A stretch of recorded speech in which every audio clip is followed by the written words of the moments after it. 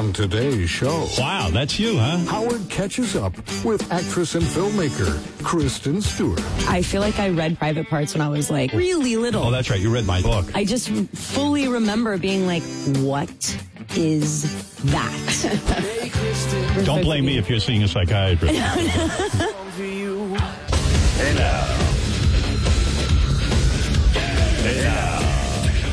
Yeah, I just finished writing to Bubba the Love Sponge. I tried to honor him yesterday with the Bubba the Love Sponge impersonator, and I thought for sure, he usually writes me whenever I mention him, and I wrote him this morning. I said, I'm shocked. I thought you would be writing me about the Bubba the Love Sponge impersonator, but no word out of Tampa. Didn't hear from him, so... Well, I hope everything's all right. I do, too. Hey, Bubba the Love Sponge impersonator. Come on in. How you doing, pal?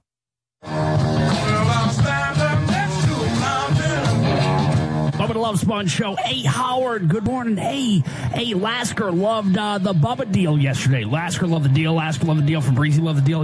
X-Pac was texting me. He said, hey, Bubba, I love the Bubba deal. Bubba the Love Sponge.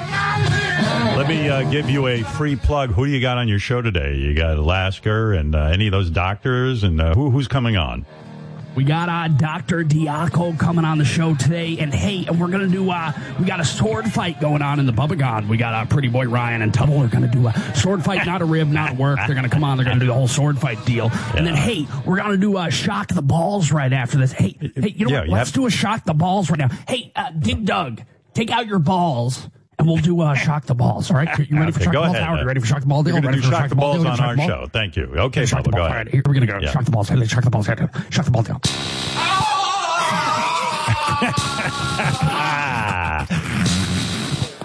Love this guy. Love the bit. Has nobody died on that show? Oh, but there's several people have, yeah. They're buried in Tampa. I hope Jennifer Witz was listening. Bubba, I love when you do the Shock the Balls. You haven't done that in a while. Good. Thank you for that. I really do appreciate it. Hey, Howard, speaking of that, how can you get me the Jennifer Witz's phone number there? Hey, all right, I got to go. Goodbye. Bye, Bob. There you go. All right. I love it.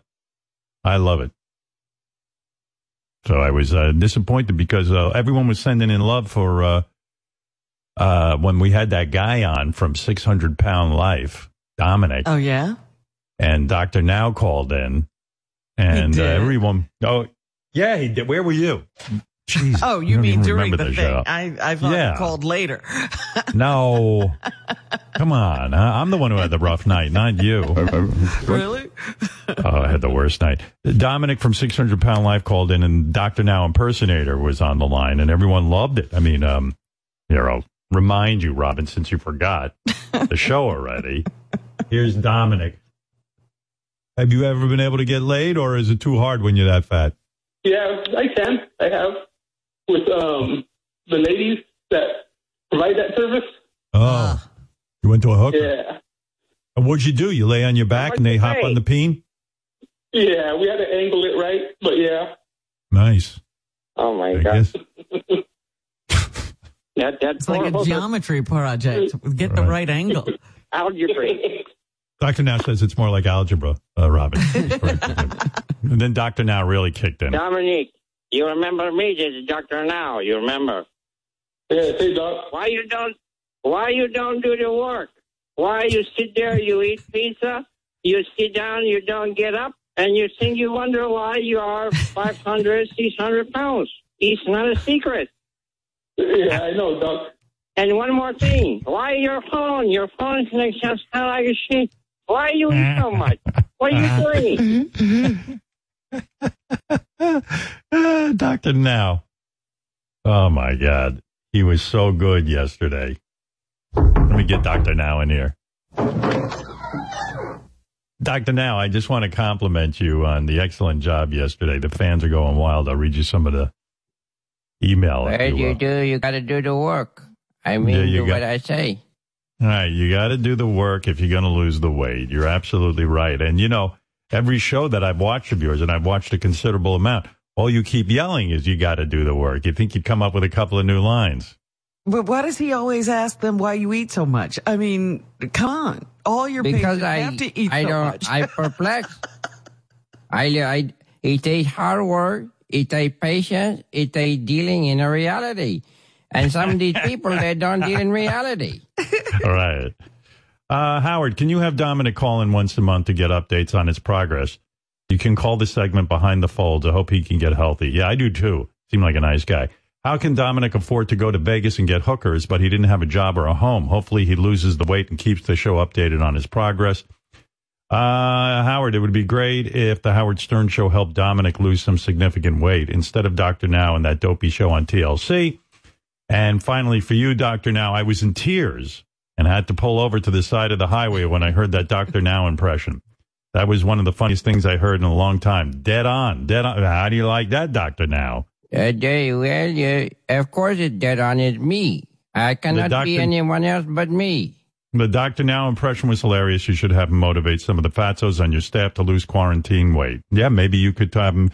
Maybe you could talk to Benji. Jason still's got a few to lose. A couple of the guys have put on weight. That would be excellent. I thought Benji was losing weight. Didn't he say he had lost weight? Well, he did lose weight, but you can't even. Like Gary was saying, he tried to have a serious discussion with Benji. And it was weird. He said, like, oh, Benji, you lost weight.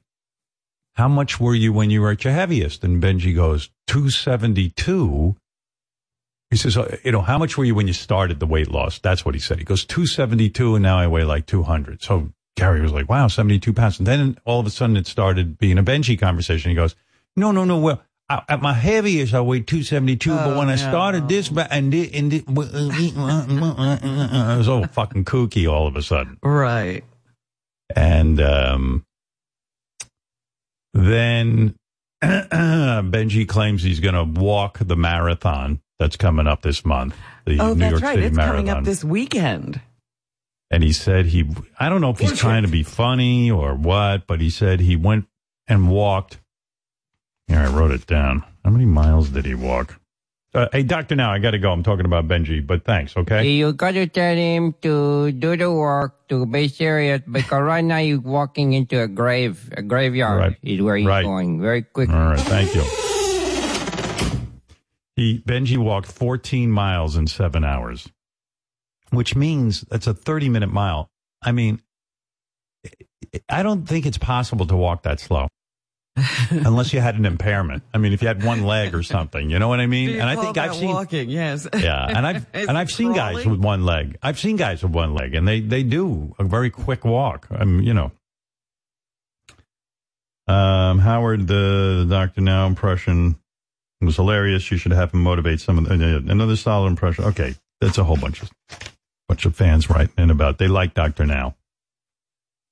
But, Gary said it was like a weird conversation with Benji again about the marathon. And then Benji went on Twitter and endorsed Curtis Sliwa. He got political. Of course he did, yes. Yes. He endorsed Curtis for mayor. Geez, that's a funny story. There's a couple of elections going on today. And, it's Curtis Sliwa, who we know for years. Yeah. I was always a big Curtis Sliwa fan. I always enjoyed the fact that the Guardian Angels were in New York. As someone who took the subways to work when we worked at NBC, I know I was very grateful because there was not a great police presence in the subways. And many times I'd be down there, either with Robin or Fred or both. And we were frightened, I'll be honest with you. The New York City subways are frightening. You're in there with a bunch of people who appear to either be mentally ill or worse than mentally ill. Or like up to something. Yeah, they're up to a scam. The mentally ill people are kind of just like, to themselves, maybe yelling, but they're yelling at themselves. But there were people who look like they wanted to do you bodily harm. And I'm a lover. I'm not a fighter. Actually, I'm not even a lover. I'm not a fighter or a lover. I don't know what I am. But I know I'm not a fighter. And Fred and I were coming up with ways to defend Robin if her honor was ever, besmirched or she was ever taken advantage of, and we were going to fight them off with our briefcases. We had a whole plan. I had a big metal briefcase. Fred and I would practice using our briefcases as weapons. Yeah, they were the briefcase boys. Yeah. They had briefcases. That's the weapon of choice. Yeah, well, I had a cool metal attaché case, and then I would just say, Fred, what are we going to do? And Fred said to me, let's use our briefcases and fight off these marauders. And I said, okay. But of course, it wouldn't have worked. They, these guys, they're trained. They would have just kicked us right in the balls and we would have gone down. So, yeah, Curtis, I always got love for Curtis and the Guardian Angels. Yeah, whenever we saw a Guardian Angel in our car, we were as happy as we could be. But they've been having some debates, which I didn't catch. We got some little highlights on tape, but it's Curtis Lee versus this guy, Eric Adams, who I got love for, too, because he's an ex-police officer, and I admire their service as well. So we'll see. I don't know. But Curtis, someone told me Curtis has gone a little bit weird with some of the vaccine Trump stuff. Does anyone following the race? I don't know. I heard, he's very much at the end of this campaign saying that he would reverse all the mandates and rehire all the people who were fired because they wouldn't get a vaccine. Oh, well, then I can't go with my man there. I'm an Eric Adams guy then. That's me. I say go out. Yeah, Curtis, I got love for you, but now you're acting out of line. That's crazy. Mandates are good. Mandates are necessary. One of the reasons New York City is doing pretty well with COVID is because there are certain mandates in place and more to come. I knew of a guy. I don't want to give away too much. You'll know I'm talking about him, but he would not get vaccinated. It was very frustrating, but his job said to him, well, then you're going to have to leave. Well, guess what? He got vaccinated. No big deal. Yeah. But evidently in the debate, which I haven't really been following, those two guys, Curtis can talk. I mean, I don't know Eric Adams, but I know Curtis. He can talk. I mean, he's a radio guy, does a radio show many years now in New York. You know what was funny? I watched a bit of one of the debates, and Eric Adams was constantly talking right to the camera. Yes. And so, he always had this smile on his face, and he was talking right to the camera. Curtis would leave his podium and almost walk out of the shot and yell at Eric Adams every time it was his turn to talk. Here's what I got. Eric Adams attacked Curtis. They were attacking each other. Curtis got right to it. Here he is. This is Curtis attacking Eric Adams. You fake where you live, Eric Adams. We still don't know where you live. You live in Jersey, most people say. And then you blame a homeless person for your accounting problems with the IRS. I can't imagine why you wouldn't just take responsibility. Man up, Eric. And I'd like to know where you actually live, because you keep faking that. And then I guess Eric Adams gave it right back to Curtis. None of these issues, by the way, matter to me. But yeah, what has that got to do with running his city? Right. But anyway, and then Eric Adams gave it to Curtis. Yes, I praise the Guardian Angels, but it really devastated me after protecting their right to patrol the subways to find out that they were faking crimes. He faked a kidnap. He faked a robbery. He faked that he found the gun. He hid money so he would not have to pay child support. That's not the city I want to live in. That you would say that. That is scurrilous that you would say that I hid money. I paid every penny of my child support for my 3 sons, Anthony, Carter, and Hunter. Oh, boy. Oh, boy. Yes. Oh, here's a fact the guys just sent me. Curtis constantly rails against vaccine mandates, even though he is vaccinated, and says he wants others to be so if they choose. Well, you know what? We got Curtis. Come on, you're a practical guy. Curtis is a practical guy. He knows. There's a lot of people who aren't practical. Well, he's trying to get votes. I think he thinks, well, those are some votes I could pick up. But I don't know what else Curtis stands for because I haven't followed the race. I'm embarrassed to say, and I'm a New York City resident. And I'm also embarrassed to say I'm not set up to vote. I got completely Yeah, that's right. I'm not set up to vote. What do you mean you're not set up to vote? Because I've been living out here on Long Island and I'm not in the city, and I didn't get an absentee ballot because my assistant, Laura, no longer works with me. And so I didn't get set up, and I depend on others to do everything for me, and I missed this. Well, that sounds like an excuse I would make. Yeah, I fucked up. But the buck stops here. Unlike you, I will say it's my fault. Well, I voted. I don't know what your problems are, but I voted. All right. Okay, you got me. I can't. You're a better person.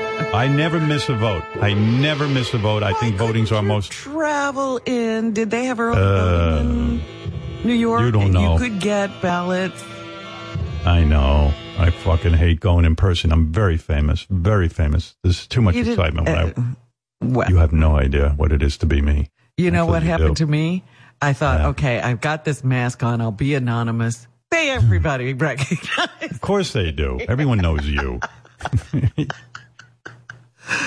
Yeah, everyone knows. Immediately I walk up and they go, you look like somebody very famous. You know, you have a famous name. You would have to wear a Freddy Krueger mask to get in there.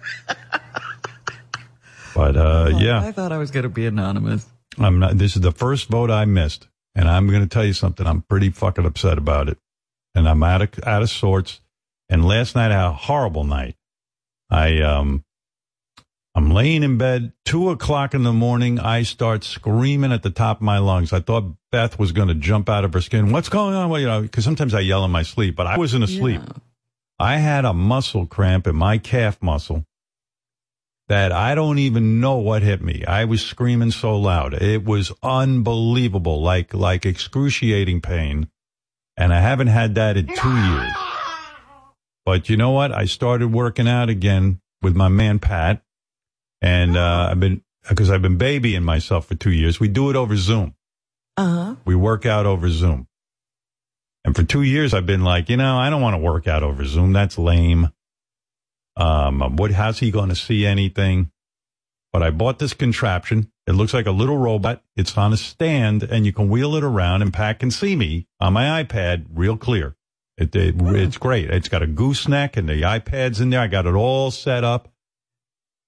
And I was all set. And so Pat watches me, and he instructs me what to do. And it's good because I haven't been pushing myself at all. And I've been getting stiff, and I've been getting tight, and I don't stretch because I'm like, fuck stretching, and fuck this, and fuck that. So I'm back with Pat, and we've been working out, and it's been good. But last night, I guess because I was doing calf raises or something, but my calf was killing me. And then I remembered something. I'm also on this medication. Did I tell you I'm on medication? You mentioned something a week or two ago. Yeah, I'm on a statin. A statin.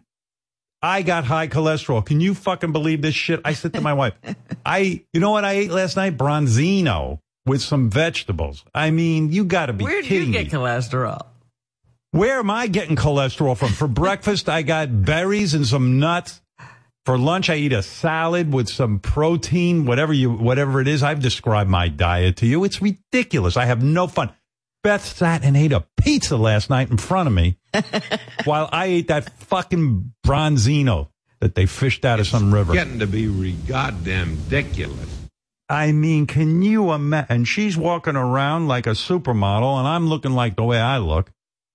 And I'm cursing to heaven. I go, when am I going to eat a pizza again? I can't eat pizza. They got the cheese, and they got I can't eat bread high in sugars, and it's something's wrong with it. and she's eating that pizza like a princess, eating away at that pizza. Holy mackerel! I'm on fucking. She should be on cholesterol medication. Why am I on cholesterol? I can't believe I'm cholesterol. I always had the lowest cholesterol. But listen to this. Dr. Agus put me on the cholesterol medication, and I said to him, hey, I should never ask this. Any side effects? He goes, there's one, but very few people get it. Very few. You can get muscle cramps. No. And now, I don't know. Am I getting the muscle cramp because I started working out again and doing calf raises? Or, sorry, I didn't mean to throw up on you. Or am I getting muscle cramps from the medication? Well, muscle cramps don't come from exercise. Yeah, I used to get them all the time in my leg. So, I don't know. Again, maybe this is... they don't come from exercise. They come from chemical imbalances. I know. So maybe maybe it's from the medication. I don't know. I'm just going to keep taking the medication and see what happens. Well, ask Dr. Agus what you can do about it if you have that. I don't want to, because then he's going to say, let's put you on a different medication. No. He might just say you need to take calcium or you need to take magnesium. Fuck that. I'm not taking any of that. I don't want that. I don't want to take anything. I'm sick of it. I hate These are not drugs, Howard. Yeah, I don't know. I don't like it. My body hates me. It's revolting on me. You don't even know what I'm going through. You have no idea. All you have is cancer. Hates you. All you have is cancer. I've got all kind of shit happening. I don't even tell you about it. You've got some nerve. Yeah. You already beat it. You were like you laughing in the face of cancer. Please. I saw what you did. Everyone's like, she's a goner. 2 seconds later, she's back in the game. You're strong. You're the strongest person I know. Look, I was getting muscle cramps from the medications I was on. Right. Yeah, and you got through it. I started taking magnesium, and now I don't have those cramps anymore. That's you. You know, if I take magnesium, there'll be some issue. you just barrel through. She barrels through. You got a hand. Hey, I should do a little. I meant to do this yesterday about you. I wonder if you know about this. What? I wonder if you know. This is about you, actually. This is a bit of Robin news. Hold on, I got the article right here. Do you know they wrote the U.S. Department of Defense tweeted an article about you? Are they after me again? No. Do you know? Yeah, they want you to enlist. The U.S. Department of Defense tweeted a feature article about Robin Quiver's Air Force service last week. Did you get a word about this? I saw some things on social media, like something would come into my feed, my email box, and I was like, why is this stuff popping up? This seems like a big deal. They also honored Adam Driver, who, as we know, was in the military. Adam Driver. Right. We didn't serve at the same time. No. But that's a big deal. That's like Ronnie choosing you for Titty Tuesday. I mean, the Department of Defense is honoring you and basically holding you up as an example, telling kids out there to, that you're a famous person who is in the Air Force and in a way say, this is somebody whose career is a positive example of what you can do in life. So they're using you. So there you go. All right. There you go. I've always wanted to be a role model. They mentioned it was a nice article. They didn't mention the key fact about you, that when you were a nurse in the Air Force, you straddled patients. I wasn't in the Air Force at that time. You were not? Okay. No. Would you get like a 21-gun salute when you die at your funeral? I guess I could go into Arlington Cemetery and they do that flag drape coffin. Yeah. And all that stuff. I don't know. I've never checked, but I suppose I'm a vet. Yep. Ronnie's actually an Air Force vet, sort of. I forget what he was. He was like in the National Reserve or National Guard, or I don't know what he was in. All I know is they should do an article about his service. Now he was in the Air Force, and now he's taking 72 he's got Titty Tuesday. He's got Titty Tuesday, and he's taking dildos in his ass.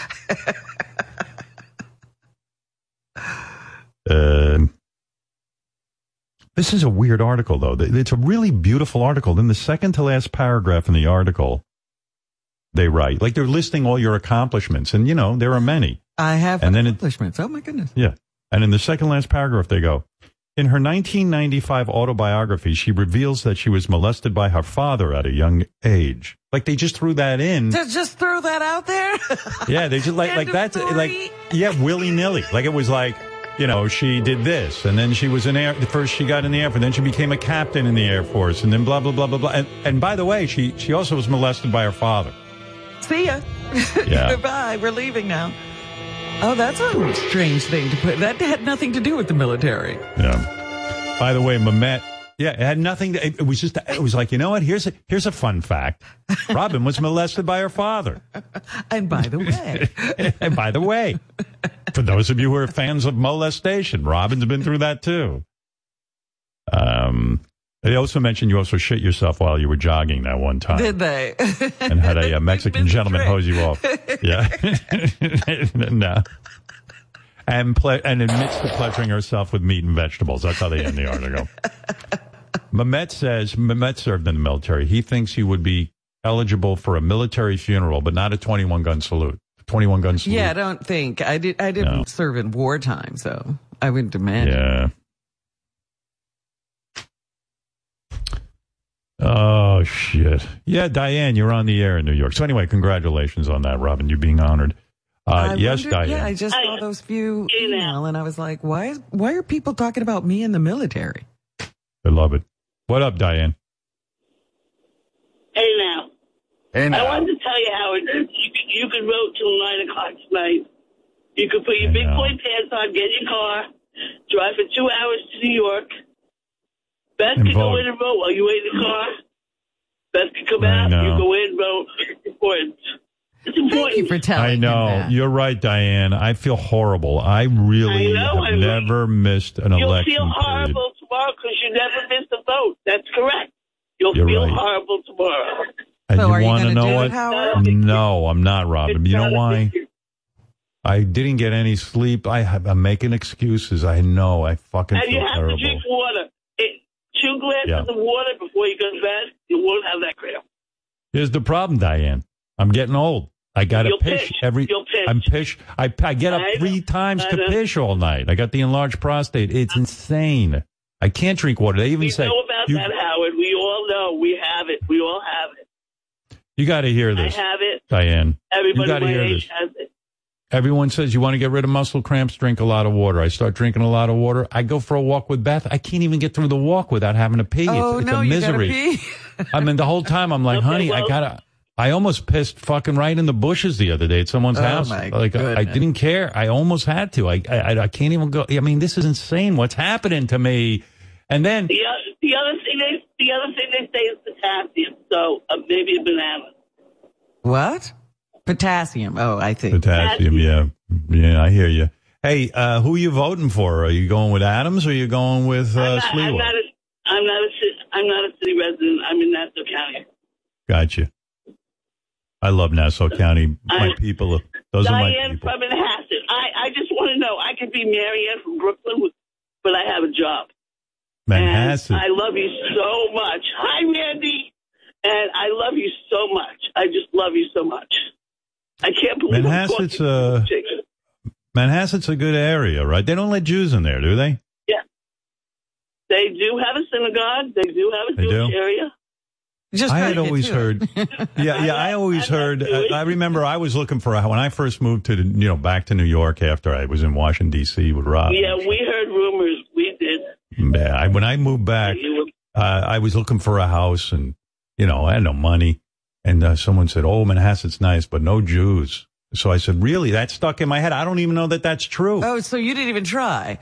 You don't know that it's true? Well, my first house I bought in a place called Manhasset Hills. Well, it wasn't Manhasset. Yeah, no, it's not Manhasset, but it is. It's like New Orleans Park, more like New Orleans Park. Yeah. So I went to Manhasset Hills. I lasted there about a year. I got so popular on the radio that it was a regular, nice little suburban neighborhood, and Robin knows this. Beautiful. I love Manhasset. It was beautiful. I got a nice little house. I bought it for $200,000, which at the time was more money than I'd ever. I mean, I got a mortgage. I had no fucking money. I mean, You were so proud of that house.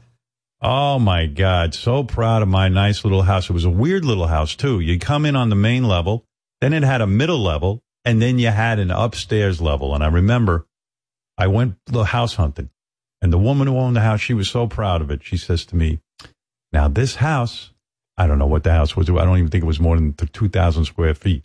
But she goes, on this house, I get dressed upstairs, and then I come down to the middle and bottom levels, and I don't return till I go to sleep at night because I don't want to be going up and down the steps. Meanwhile, it was like 2 fucking steps. She would have thought she lived in Buckingham Palace, this broad. And she's telling me her routine when you live in a house like this. I forget what they call the type of house it is. It wasn't a ranch. It wasn't. It wasn't split because it was a split. No, because it had the basic level house. We had the kitchen and all that shit. Right. The living room is sandwiched in the middle, And then, you go up a couple of steps, then the living room, and the living room was on its own. And then from the living room, you go up a couple of steps, and those were where the bedrooms were. And there were like 2 bedrooms. It's called a split. I think that's called a split. Yeah, it's called a split something. It was even more than whatever it was. She's got a hold of me, this woman. She goes, listen, when you live in a home like this, you got to get dressed first thing in the morning. Have all your stuff downstairs because you don't want to be having to go up the 2 levels to the bedroom. And I'm like, you got to be kidding me. I mean, it might be good exercise for me to move my fat ass up those steps. But, I can't believe this is so surreal. I cannot believe I'm talking to you. I cannot believe why not? Who the hell am I? You have no idea. Oh, my God. But anyway, this woman was carrying on. I quote you daily. All right, Diane, I got to go. Thanks. She's too. I love you. You're a good woman. Thank you. But a little too excited. Yeah, and I bought that house, $200-something thousand. I move in, and now I'm like, oh fuck, mortgage payments.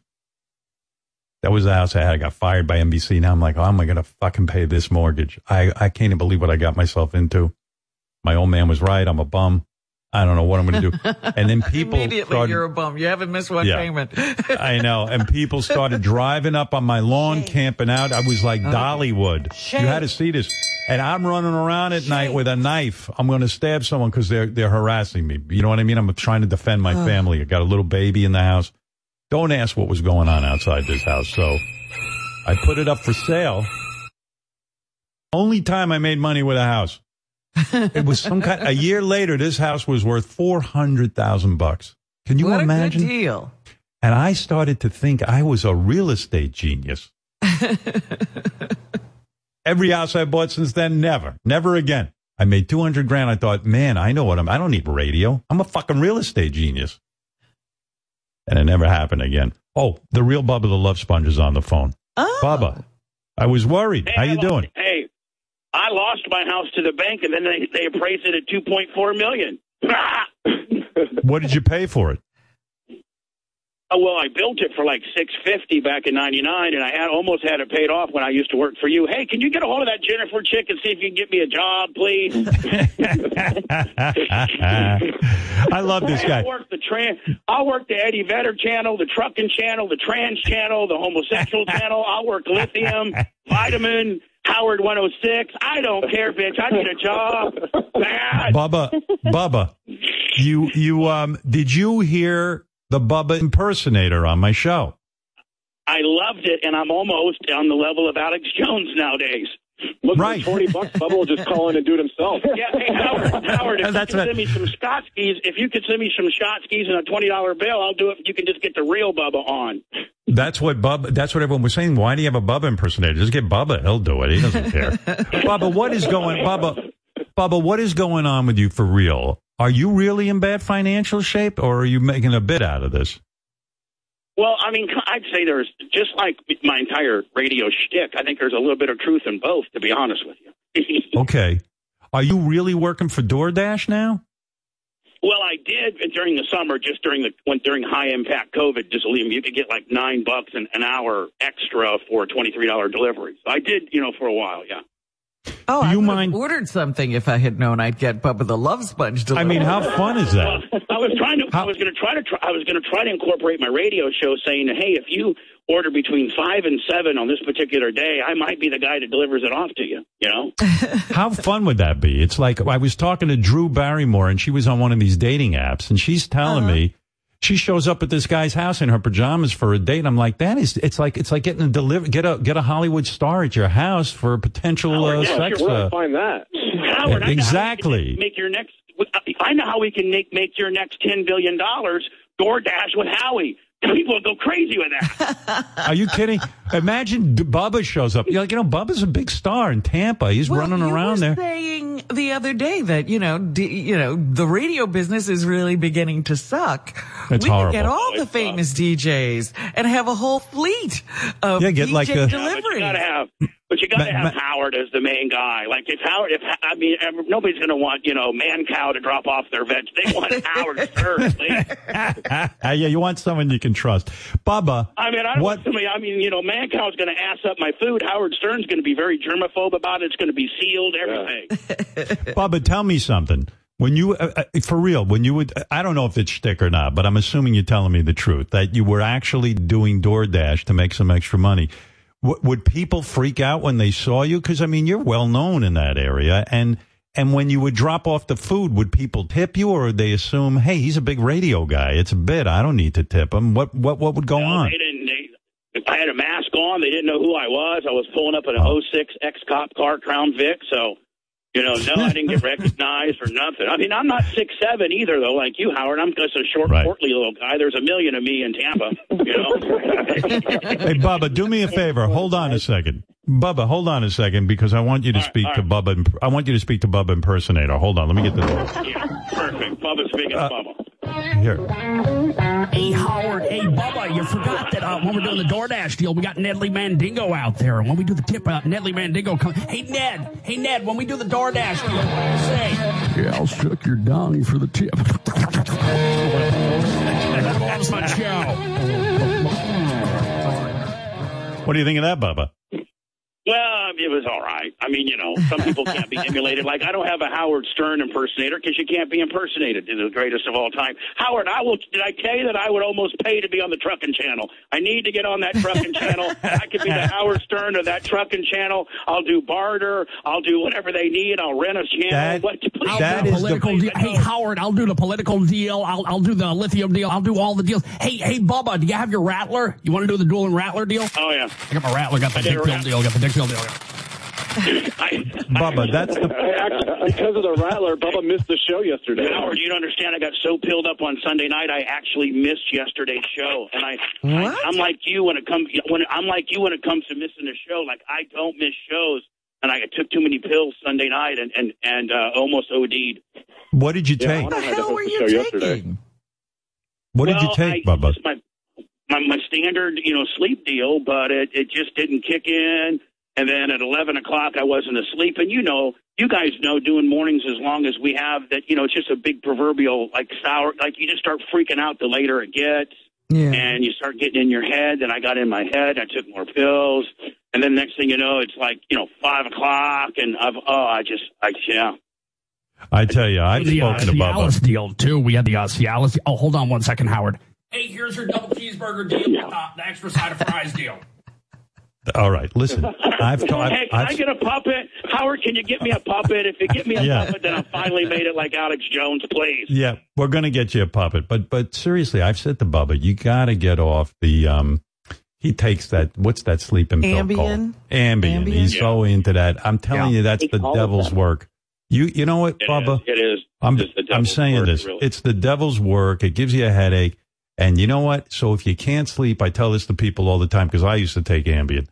My mother gave me good advice. She said, just don't take anything. Lay there. If you're just laying there with your eyes closed, you're getting rest. Your body's getting rest, and you'll eventually fall asleep. If you don't fall asleep one night, you'll fall asleep the next night. That's the attitude you got to have. You got to get off those pills. Yeah, but that's not my attitude. My attitude is I need to go to sleep now like a rhino so I can get up and start this circus act again. If Bubba stopped the pills, he wouldn't sleep for a week. Yeah, I'm almost like a circus clown. I'm in here, just like a circus clown, just an old sad circus clown living down by the river, whatever, all of it. Poor Bubba. Calling to Howard, begging for a job. Hey, I'm telling you, Howard, I really kick ass on Hits One. I used to be a DJ back in the day. I could walk up with the best of them, please. Hey, Bubba, do you remember the Rockin' Bubba Clem deal? Hey, WPR-FM, we had the Terry Hardy Rockin' Bubba Clem deal. Hey, you remember that, Bubba? I love that guy. I don't know who the hell he is, but I love him. Maybe the next time I get too pilled up, he can just do my show for me. Bubba impersonator, you could do the Bubba show for him.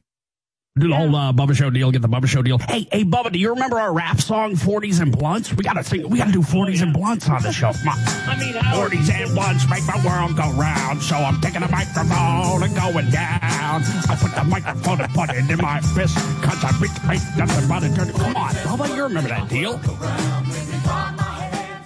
How many pills are you taking a night, Bubba? Yeah. Howard, you only like 2 radio guys in the world, me and Kid Chris, so put us on now, Howard, please. I know. Handfuls of pills. Tenfold. I mean, Howard, this is your last contract. Throw your boys a bone. Come on, buddy. You know, I always tell him I cannot convince people around here to hire him. I would love to have Bubba back on these channels or on the, you know, but he's the character. He doesn't believe me. I tell him, and I say, you got to, first of all, you know, Bubba, I always said to you, don't start in with the management here. You know, he's too wild. He's a free spirit, the real Bubba. You know what I mean? He's only been able to work for himself. Whoever thought that you have a guy that's more free-spirited than Howard Stern? But I am, and I'm blackballed. I'm blackballed forever. Yeah, Bubba's a free spirit. You can't tame this guy. He's you can't harness him. Kind of way to say it. He takes so many pills at night, Howard, that he has to take pills in the morning to wake up. Now that's He's Elvis now. He's Elvis. Don't tell Howard. Howard's going to go with that now. Oh, come on, man. Yeah, I mean, you're talking go with that now. Bubba Hendricks, for God's sake. He's turning into Elvis used to do that. Remember, Elvis had all his prescription pills, and that's why I think he was addicted. Yeah. Bubba, I'm addicted, all right. Remember Elvis? He banged his head on the toilet bowl because he took so many pills. You got to be careful. You haven't seen me. Hey, Howard, you haven't seen me in a while. I'm really shaping up, man. I'm looking pretty. I kind of look like George Clooney's fat younger brother. Yeah, he looks good. What do you weigh? My hair go gray. I weigh 301 today. Oh, all right. So you lost some weight. My hair's naturally gray. I'm not dyeing it anymore. I got a little goatee. I'm looking hot as hell. Like Robin would want me more than ever now. I'm just telling you. That would be a power couple. That would be a power couple. Listen, Howard, if I went and gave it to Robin Good, I'm talking about squirting in the whole 9 yards. You think I could get hired back, maybe? Yeah. You know, if you could do that, they'd have to hire you. As Robin's and Bubba. pool boy. Yeah. Hey, I'll be Robin's pool boy. Can you imagine how much Robin's pool boy makes? I bet you more than you. Probably $225 a year. Keeping the Robin, how about we do the shock the puss deal? How about I shock the puss deal on? Right?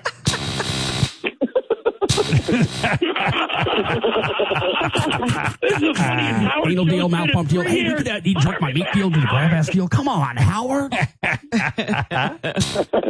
I mean, Howard, people love this stuff. Hire me back, please. Dr. Jennifer Witz. All right. First of all, you got to clean up. If Jennifer Witz gets wind that you're missing work because of your drug problem, that's going to be one time, Howard.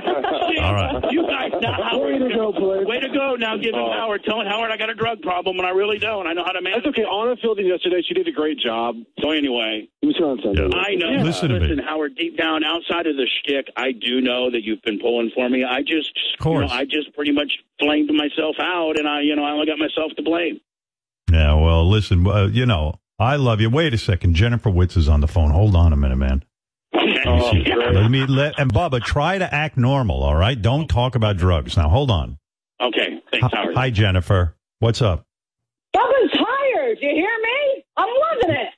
You love Bubba? Yeah, he's hired to deliver my coffee, bitch.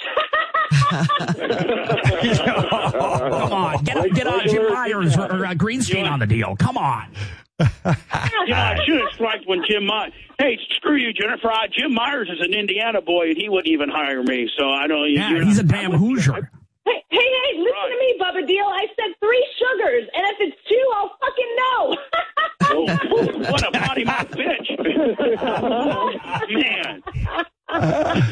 Hey, Jennifer, we do a shit hits the fan deal. Here, I'll do a demo for you. Here, we're going to shit into a fan and spray it on someone. Here. This is the kind of quality content you get on your deal right now. Come on, Jennifer, you got to hire. Bubba the Love Sponge. We were on regular radio. Howard's going to get more positive feedback on this bit than ever. That should be the data to hire me back. I'm funny, Jennifer. Listen to me. Pull your head out of your ass. Less talking, Bubba. Go get my Popeye's chicken, bitch.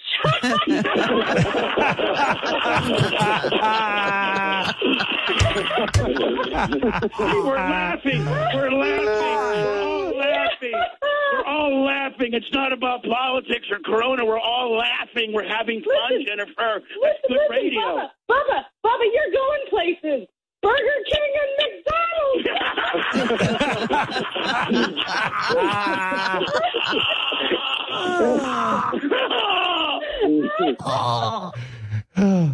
Oh, God. Hey, well, fake listen. Bubba, kick in for me. Fake Bubba, help me out, buddy. Come on. Hey, come on, Jennifer. You got to get us on the deal. You got to get these heat getter marks off of here. We got the Bubba Gum. We got the Cialis deal. We got the liquid ass deal. Come on, Jennifer. Hey, listen, Bubba, we're laughing at you. This is getting... So am I, bitch. I'm laughing at myself, bitch. I'm the one delivering DoorDash. My fries better not be cold, asshole, okay? I gotta go back to work. See you later. All right. Jennifer Witt says her fries better not be cold if she hires you, Bubba. Howard, should I send Jennifer a ring next year? I mean, I know you really liked it. It's a centerpiece of your coffee table. I know.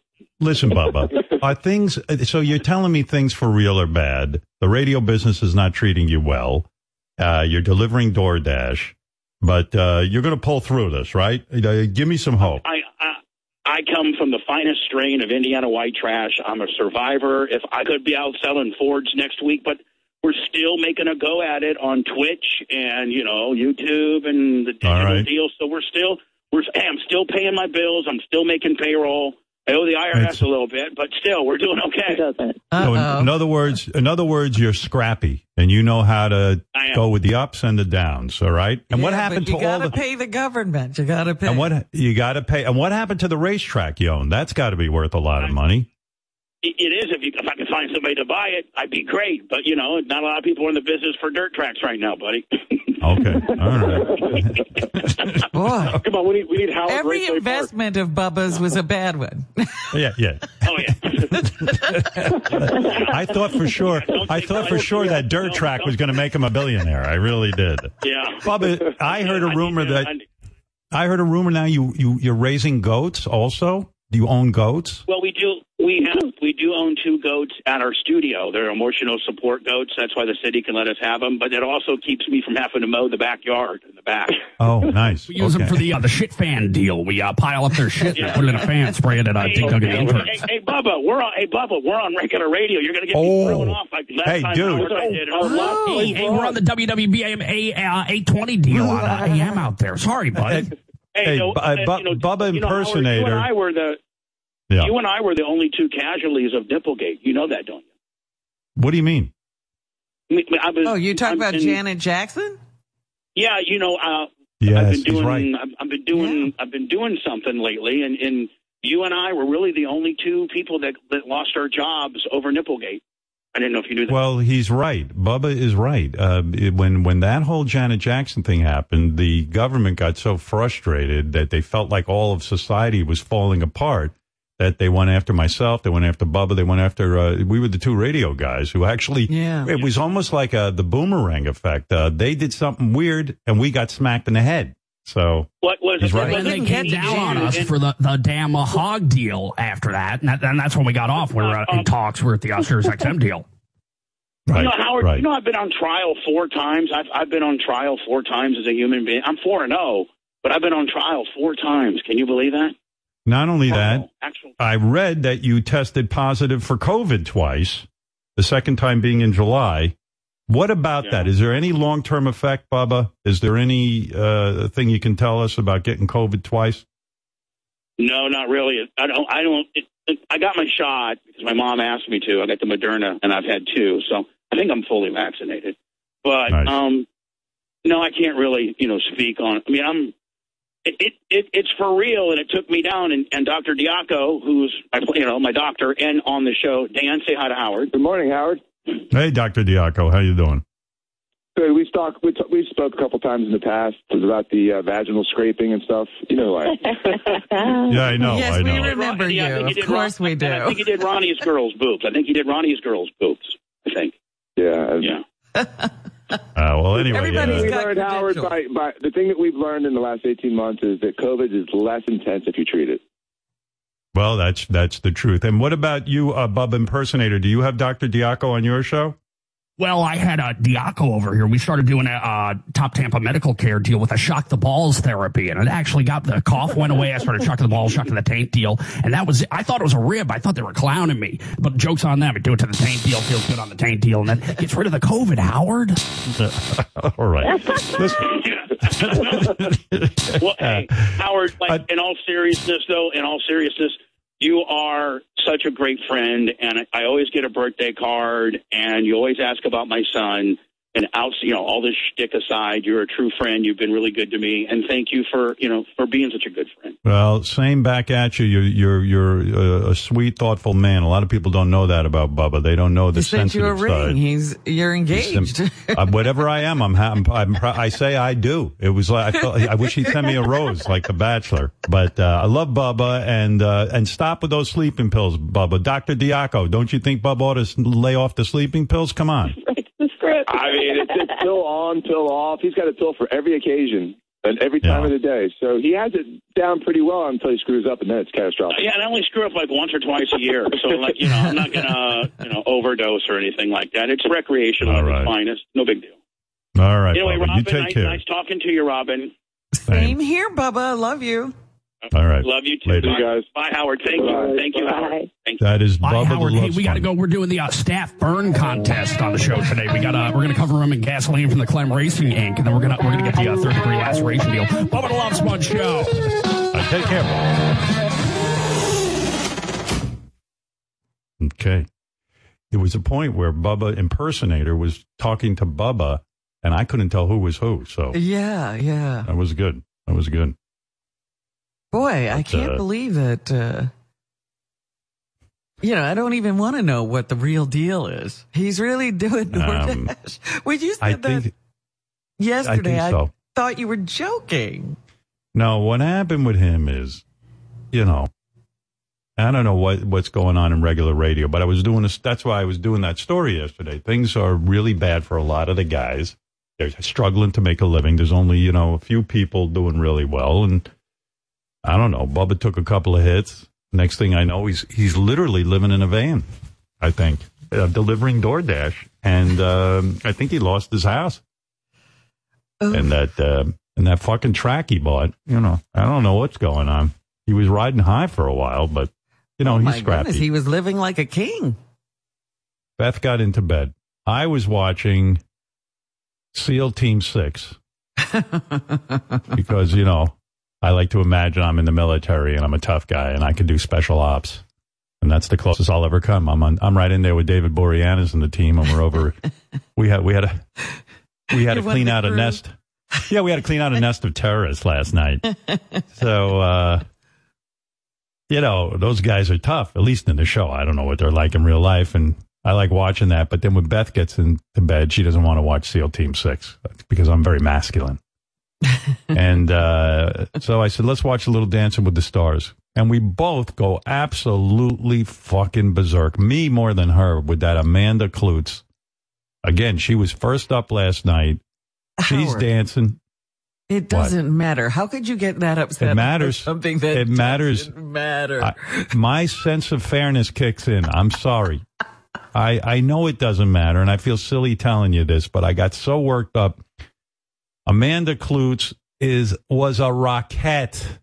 I've told you this before. She's a professional dancer. She worked on Broadway, and she's on Dancing with the Stars. And then to humble her last night a little bit, all the judges were tough on her. She was dancing beautifully. Of course she was. She's better than the professionals. She's a professional. So in order to make it, keep holding her to higher standards, and they don't give her perfect 10s. Yeah, well, it's all bullshit anyway. I'm telling you, it's all bullshit, because then what happens is the rest of the show is ruined. Someone else came out. This guy, tall black guy who plays the basketball player. Guy's ripped. You should see this dude's abs. Unbelievable. He got up and danced. And for a tall dude, he didn't dance too bad. Because he's not a professional dancer. I give him credit for doing that. Yeah. But he's shown progress. But he looks like shit next to her because she's a professional dancer. She's been training her whole life. It's just like if she played basketball against him. It's ridiculous. She'd suck, right. She'd suck. And that Olivia Jade, she was on second, and it makes me fucking crazy. Now, I'm an Olivia Jade fan. I used to watch her before the scandal. I used to watch her makeup tips and her clothing outfit changes and all that stuff. I liked the kid. She was scrappy, like Bubba, and she was putting something together. Well, the scandal hit, and, okay, I say lay low. No, she's on Dancing with the Stars, and I don't think people like me. They're not voting for me. She happens to be a good dancer. Little Miss Perfect she happens to be a good dancer. I think she's had dance experience. That's how good she is. I would imagine so. Yeah. But no one in America wants her to win because they're pissed that she cheated to get into college, because it's our sense of fairness. And I don't know. I didn't watch to the end, but I heard they had some kind of screw up with Tyra Banks's microphone and stuff. No offense to Tyra. I know the woman. But Tom Bergeron gave that show some gravitas. That guy was a good host, radio guy, announcer type. Same with Chris Harrison. Gravitas. Those from, two. Bachelorette. And Bachelor. That's right. That's right, Robin. Thank God we're talking about this, because these two girls that are on The Bachelor who took over for Chris Harrison, they gotta get rid of those two. At one point, what have they done now? Well, first of all, Tayshia puts on a sparkle dress, little mini sparkle dress. She's the host. When she comes out, she looks better than the Bachelorette. And there's a problem. Let this girl shine, Michelle. Let her shine. Tayshia got to come in. Wearing some great outfit to somebody's wedding. Like you're looking better than the bride. You don't do that. No, that's like I'm on let's say they choose Howard Stern as the Bachelor and Brad Pitt is the host. You think those girls are going to be looking at me? This Tayshia tries to steal the fucking show every time with the little outfits and the titties. She's got some body. And I even go, all of a sudden, you're like, oh, whoa, look at that outfit. It's not right to do to another woman who's there trying to get men interested in the Bachelorette. It's just not good television. And then these two, they're both the host. So it's the part of the show where the men are showing up in the limousines to meet the new Bachelorette. Uh-huh. And these two are hiding in the bushes. Can you imagine? I'm like, wait a second, Chris you're the fucking host. That. Yeah, why are you hiding in the bushes? They're going, oh, look, he's wearing a tomato on his head. I'm like, why are you hiding in the bushes? You're the fucking host. They're so lame. And they did something this season that I think is criminal. I mean, literally criminal. What did they do? These two women went up to a guy and said to him, we heard, I don't know how they heard this, we heard you made a list. No, they didn't even say that. They said to the audience, we heard this guy, one of the guys made a list of things he has to do to win The Bachelor.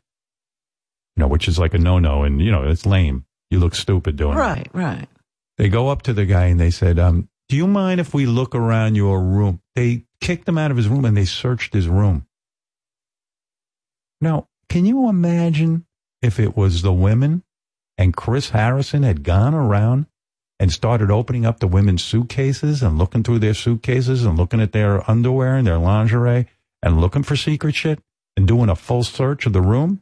Somehow they didn't find any underwear. That was surprising. Yeah, well, it's unbelievable.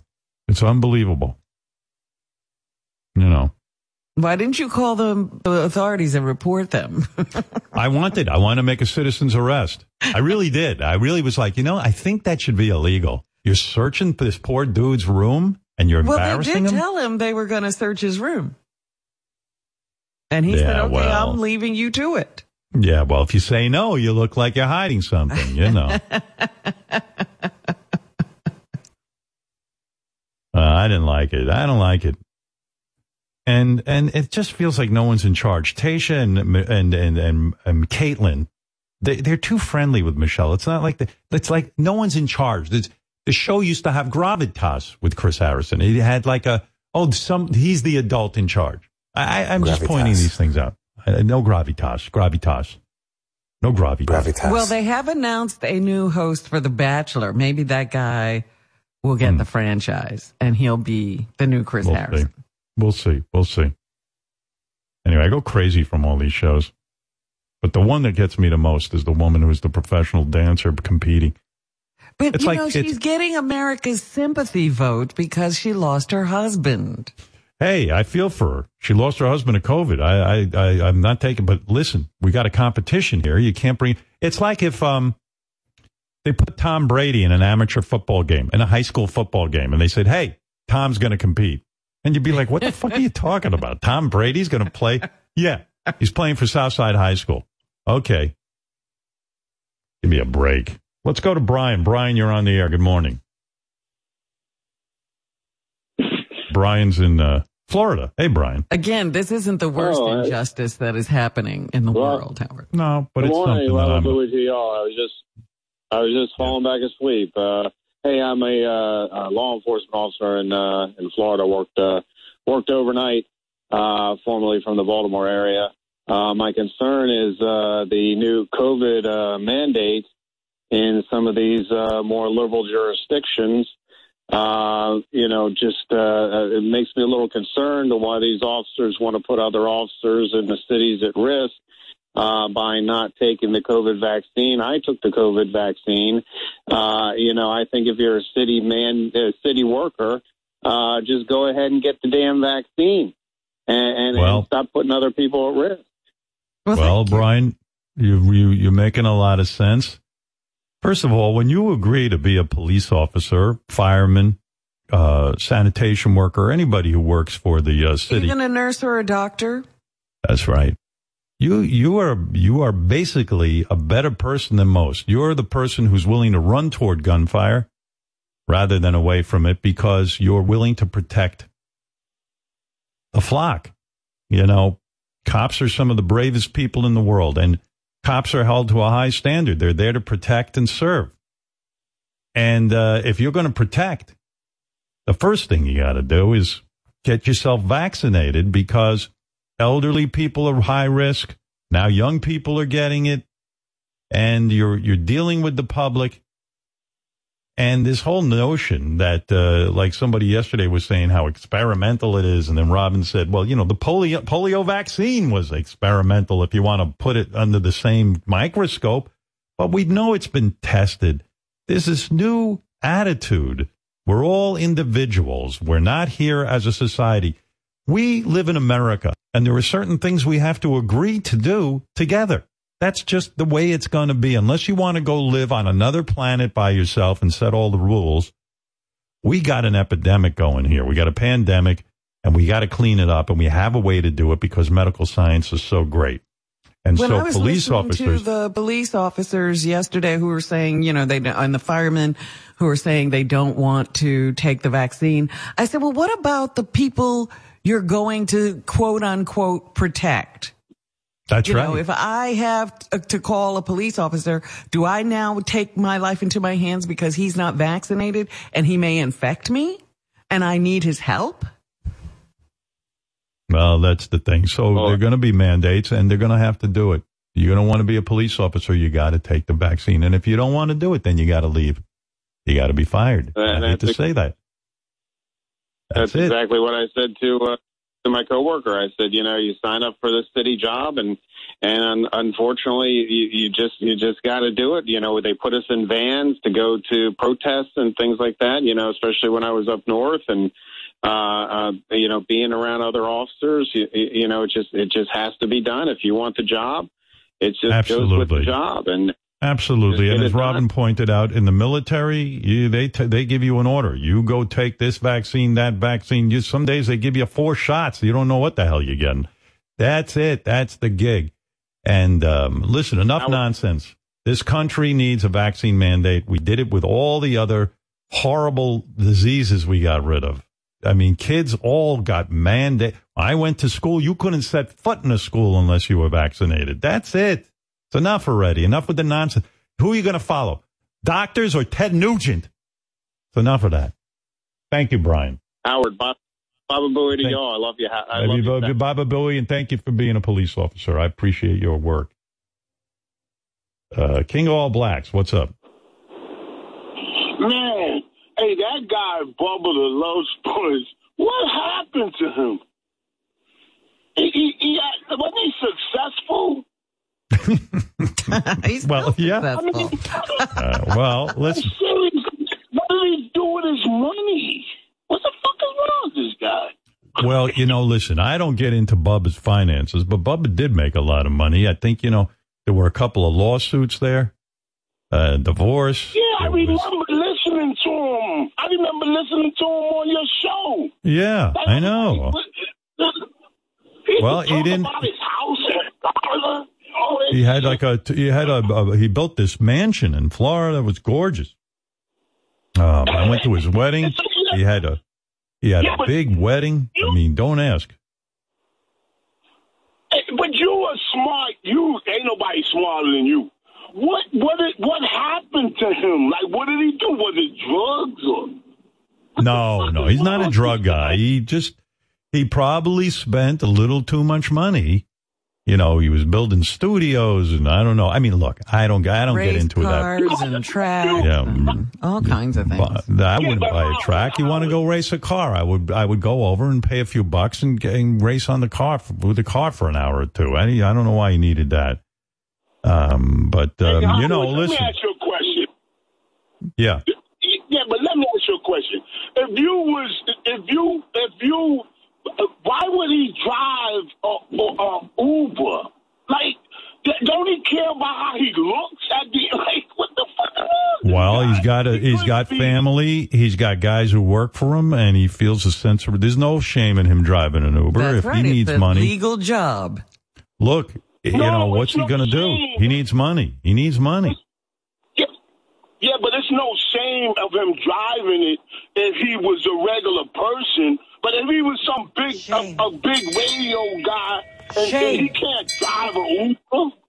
Well, what's he going to do? I mean, listen, I'm a radio guy. What am I qualified to do except radio? I can't figure out anything. I'd be in big trouble. I mean, I got no other skills.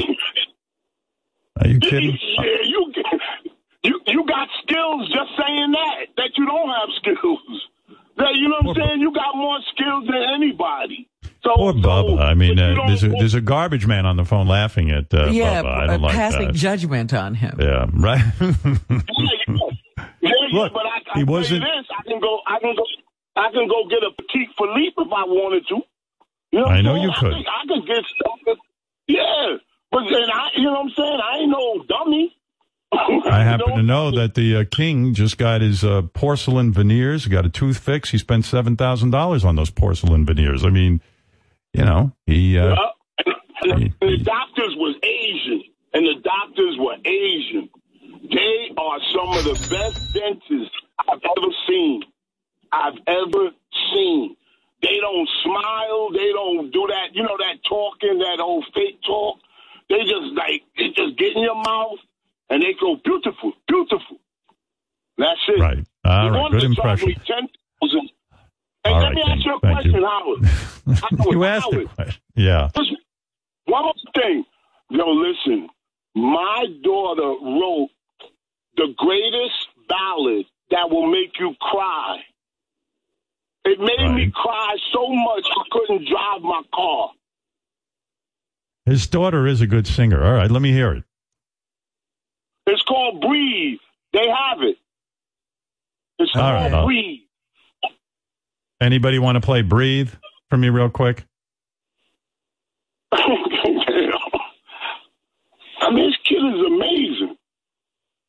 And I don't say you that. Sure she's yours? Probably not.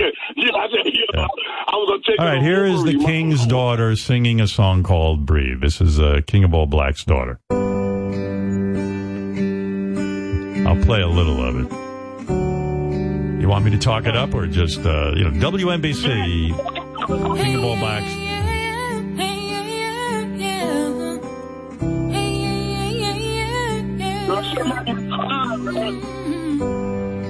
I remember when you said you wouldn't leave me.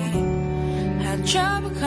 You're a funny guy. You tell me to listen to your daughter, and I hear you can't even keep quiet during all the it. way through it. Yeah.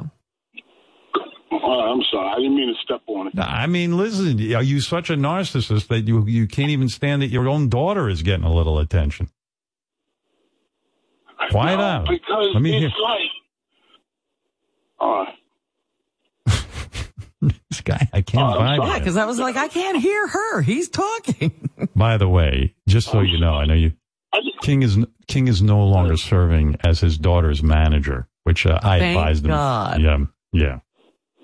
He realized he was. She told me she told me don't like. She said, I love you, but like. You're an asshole. Like I don't know. It was like she said you're not professional. That's what she said. Right. You don't. You turn people off. A manager has to turn people on and get people in her corner. If you're going to be mouthing off and carrying on like a lunatic, making demands, you're out of line. I don't mean to insult you. I don't mean to insult you, but you repulse people. And your daughter doesn't need that. Let me hear this. Coming back far as I can see. The story goes that you had to go. No. How do you tell you how to move on? Say goodbye when those words feel wrong. I like that. That's nice. How do you survive those nights? How do you stay strong and find you? I think she's got talent. She's definitely got talent. Right there. Yeah. Right there, Howard. Let her go. Let her go right there.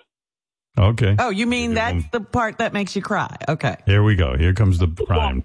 Give me a tissue. Just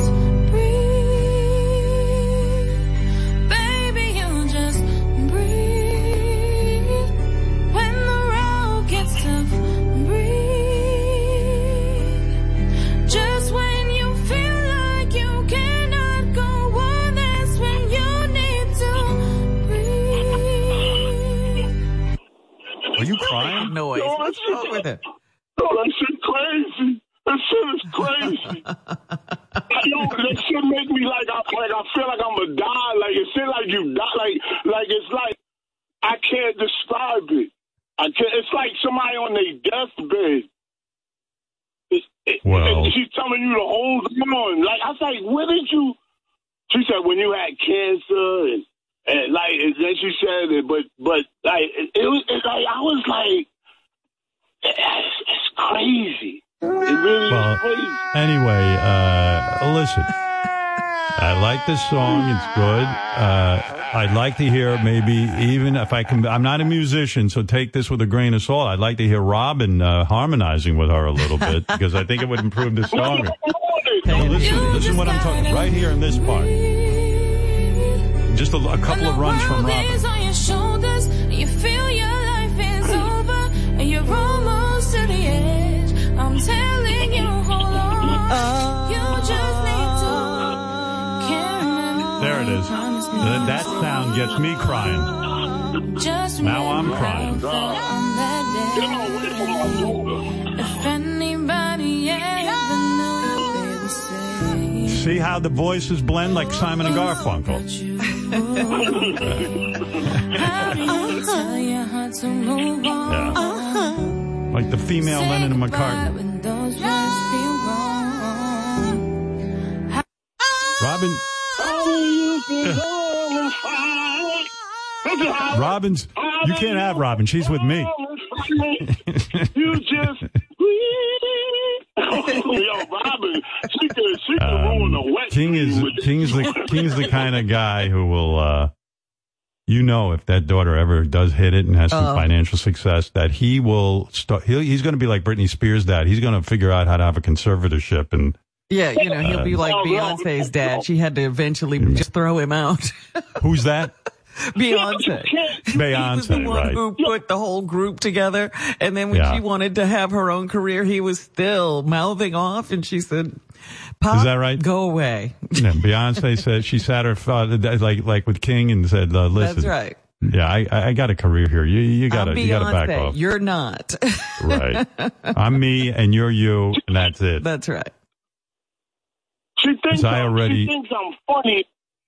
She thinks I I'm already very heard. funny, but she just, you know. I already heard the king's daughter already promised him a car. Oh. You know, as soon as she makes it. Yeah. And you wonder what happened to Bubba. Yeah, but I wouldn't buy it unless I could. Like he Eric, you're on the air. Eric is on with King of All Blacks. He has something he wants to say. Go ahead, Eric. Hey now. Good morning, Howard. The first time. Fuck King of All Blacks passing judgment on anybody that wants to put bread on their table to pay bills. Man, fuck you. Fucker, you fucking crazy. It's true. Fuck you. Who do you think you talking to? What the fuck you think some you dumbass? talking to? Hey, I'm talking to some dumbass who got his money handed to him. And you gotta shut up a minute. Jesus, let me get my point out, then I'll listen. Well, King, let him say what he wants to say. What is? This motherfuckers. Is he going to shut up? Christ. I think so. King, I've listened to the show for 25 years. And every time you call in, it's King. But the fact of the matter is that you're going to shame a guy because of what your opinion of him is for putting money on the table. Screw you, dude. Okay. Everybody that listens, give me 1 second. Everybody that listens to Howard for years is a blue-collar worker except your dumbass. And now you think so. You think so. Some of us out here got property, motherfucker. Fuck is you talking about?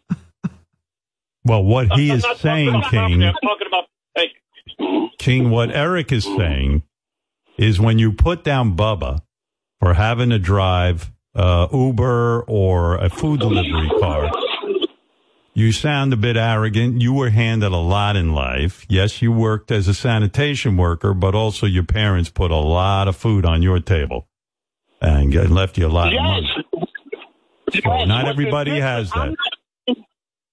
I'm not shaming Bubba. I'm simply saying, don't you think it's only reason why Bubba got something in common with you is because he on your level now. If he had money, he wouldn't be calling Howard begging for nothing. He would think he was better than Howard.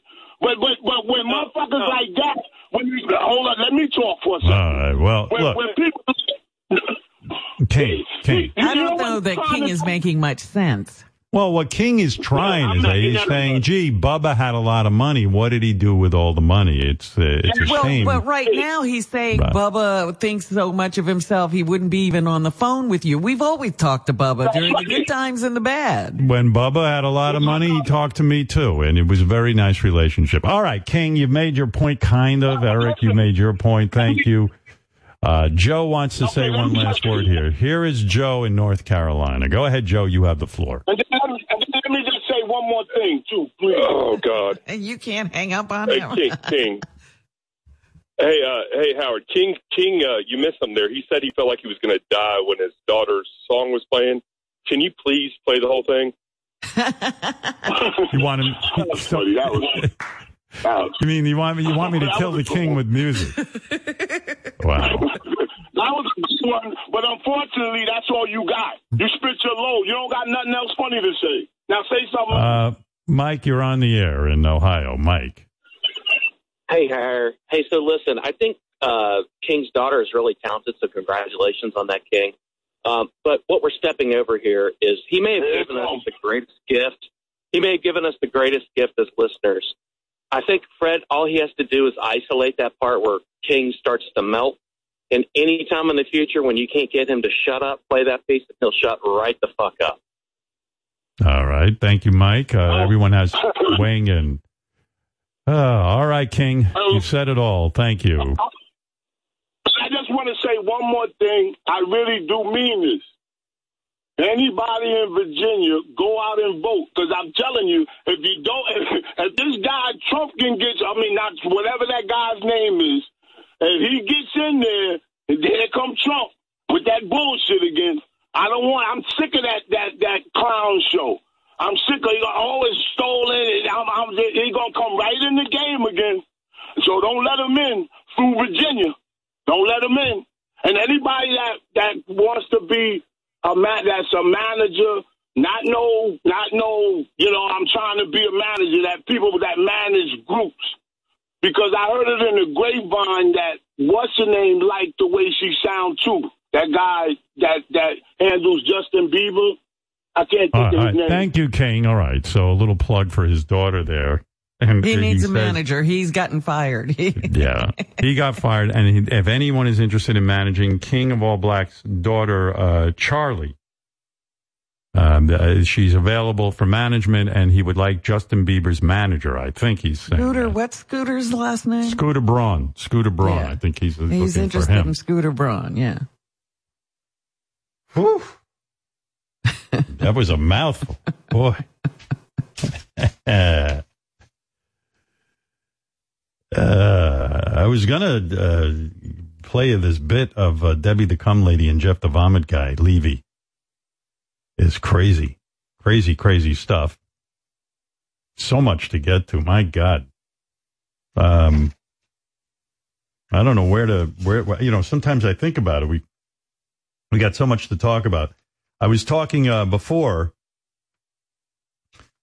about some of the elections, the mayor's race. I was talking about Dancing with the Stars. There's a governor's race in New Jersey. Governor's race in New Jersey. I was talking about Benji and the marathon. So much going on. Are you running the marathon, Benji? Walking the marathon? No, but is he even walking in the marathon, I guess is what I'm asking. I just want a definitive yes or no. You're going to walk it? Mostly walk it. I'll try to run a little bit. Good. All right. Well, there you go. And you say it takes you 30 minutes to walk a mile, so you're going to be out there for a while. That's a lot of time. That doesn't seem like you're pushing too hard, I'll tell you that. Well, that was like in the dark and through traffic, so I should do better in the actual. Where were you running, on the highway? Pretty much in the city, yeah. This guy, he is such a pain in the ass. I love Benji. He's been with me. I don't even know how many years. Or too many to count, but he's always difficult. We said to him, Benji, if you're going to be in the marathon, maybe it'd be a good bit if you wear a mic. They have these little lavs you can wear. Sure. They don't get in your way. He goes, yep, okay, I'm up for that. I'd like to wear a lav in the marathon. And then all of a sudden he gets in touch with Jason. I don't know if I'm going to wear a lav. I don't know. You got guys pissing in here and doing all kind of crazy things. Jason said he's so fed up with Benji. He said it's just ridiculous. How many times you gone back and forth with Benji on this lav deal? Well, it's exhausting. I go through an intermediary, but now I get daily updates. Benji's considering wearing the lav. Benji might not wear the lav. Just forget it. That's what I say. Jason, I'm exhausted. Yeah, don't deal with it. We got so many things going on. Why are you killing yourself? I know you want it to happen. It might be good. Can I respond? Just give up. Because I fall into the same trap You know what I'm saying? I know. You go down, as soon as he agrees to something, 2 seconds later he disagrees, and now you're involved in his world. Well, that's not how it happened at all. How did it happen? Okay. I was discussing with someone about what equipment we should use if we can cover anything. And they suggested different things, and they said, can you use this? I said, how about, is it cool if I try it out? And if it works okay, we'll do it. No. That's not true? It's a tiny little lav. We said, would you wear the mic? You said yes, so we sent you the lav. Then no. Hold on Jason, a second, Benji. Let me respond. But that's not true. Okay, well, Jason, did you ever talk to me about this? No, I just said this was all through an intermediary. But okay, I talk to every day. Okay, Benji, fine. You wanted to devolve this down into nothing. You could devolve it down into nothing. No, because it's bullshit. We sent you a microphone. No, but that's not everybody true. Wears. That's not true, Jason. I say forget it. So I say drop it, take the mic back. We have no shortage of bits we can come up with. Good. That's not what I'm saying. That's not what happened. We are not covering Benji at the marathon. Right. That's not honestly, I don't care anymore. I thought it might be cute. They came to me, they said, you want Benji? Obviously. No. All right. It's okay. You don't have to. Don't do it. Don't do it. That's not what happened. All right. You guys are completely lying. No, why? But you are completely lying. Go ahead. Explain it quickly, because I'm annoyed already. Okay. So we discussed if I could wear it live. I said, is it cool if I try it out? And if it works okay, I'll do it. I would love to be covered in the marathon. All right, so what happened? And what I just said get to was, what happened after that. So what happened? You've had, so we why get can I that. get a definitive answer of whether or not you're going to do it? The last report I got is you're going to make the decision day of. And I'm just like, forget it. I don't have time to. But I was never told. Okay. Benji, you agreed to do it. You said yes. I have the notes of you saying yes to do it. This is just like when we did the penis Bring on the bit. intermediary. He'll tell you. I never. I said, is it okay? Benji, were you wear a mic? Were you wear a mic at the race? Do you want to wear a mic or not? Were you wear a mic at the race? Benji, you're missing the point. Here's the problem with you. I'm going to try and explain it to you once again. And I've been trying to explain the problem with you for years. Okay, you're right. We say to you, we'll send you the mic. You try it out. You tried it out. Do you like it or not? You going to do it or not? Why do you have to be, I don't know, I'm going to decide that day. I can't figure it out. Just give the guy a fucking answer. That's it. We are working so hard 24/7 trying to put shit together for this show. But you're making up shit about me that I made a problem about. Make it. It's a problem. I have a meeting every day about this now. Why would your answer be different the day of the race than the day before the race? Well, no. What I said was when I run, it sometimes falls off, but I'll do my best. That's what I said. Yes or no? Yes or no? You want to wear the mic or not? Yes or no? You tried it out. Yes or no? Absolutely, I want to wear it.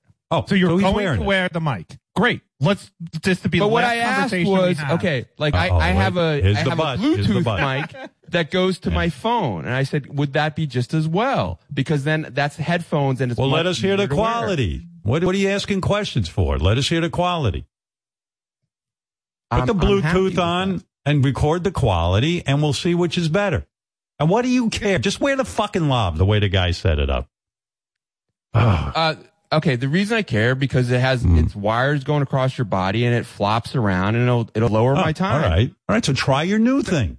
This is the first we're hearing of the Bluetooth, by the way. That's not true, Jason. That's what I'm being told, Benji. I believe my guy over you. No. That's bullshit. Right. I'm gonna ask the help fucking you. guy now, Jason. That's I'm gonna help you. You're fucking lying. I'm gonna help you. You're absolutely fucking lying. I'm gonna help. Or he is. I'm gonna help you. I'm gonna help you, Benji. Let me help you, Jason. Benji and I don't want to do it. It's over. Okay. We don't want to wear cool. We have 100 other things to work doesn't on. want Thank to, you and for I don't want to. Benji's not clear whether which device, and we don't want to waste No. time. I'm 100% clear, Howard. You're making up shit about me. You're making up shit about me to make a better story. We should have. It's actually not fine. We should have tried the fuck out of me. We should have tried the Bluetooth already. What are you I waiting said for? that from the fucking beginning. So try ask it. the fucking intermediary. Who's waiting? Well, who is this intermediary? Who's waiting? Who's waiting for all intermediary? of that? What? I don't think it's that important. That's what I don't either. But you're lying about it. Okay. And Jason I is take too. it back. I'm lying. Jason's lying. You are telling the truth. It's fine. No. lying. So you're making a joke of it. Jason, No. All I'm saying is it always turns into an aggravating situation. It's never simple with you. That's all I'm saying. That's it. And you can't argue that. You can't argue that. What can I... Wait. What can I argue, Howard? Everything ends up into a yelling match or a difficulty. Or it's just not Believe easy. me, Howard, if people were telling lies about you and saying, oh, Howard's so difficult because of this, and they were absolute lies... It would piss you off. How come this hasn't been resolved? If you're no problem, who's the problem? Who's the problem? Who's the problem? Why don't you just try your Bluetooth, see if it works? I've said that from the fucking beginning, and we did do try it. What are you waiting for? Where's the audio? I didn't hear the audio test of that. We've used it. Ask the intermediary. All right, I'll find out. Wait. Ask the intermediary, Jason. I am asking the intermediary. The intermediary says we absolutely never did it. We never tested the Bluetooth. This is the first I'm hearing of it. We zoomed with it 2 days ago. Benji, ask him. Let me ask you. Let me tell you something. Not Zoom. You got to go out and walk with it. What do you think outdoors. Zoom is? It's audio. No. He don't understand. You don't even need. He doesn't get it. It's okay. Don't. No. What? It's okay, easier. Okay. So, but it's easy to lie about. Benji, I don't want to get into the weeds. Benji, I don't want to. it is. Here's what you don't understand.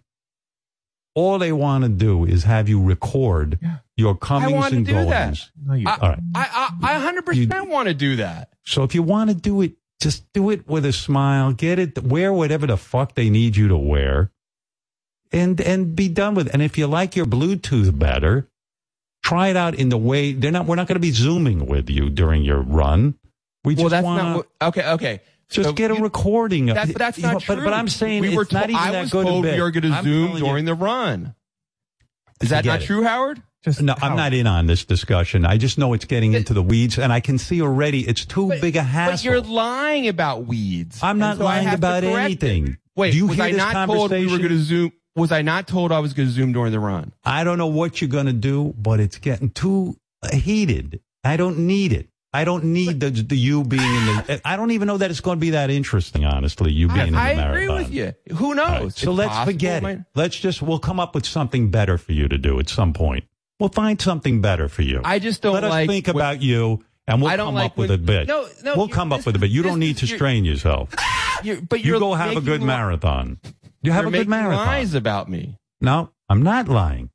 I'm saying you are. It's too aggravating for me. If it was me, if I was you, this would have been resolved somehow. I would have made it happen.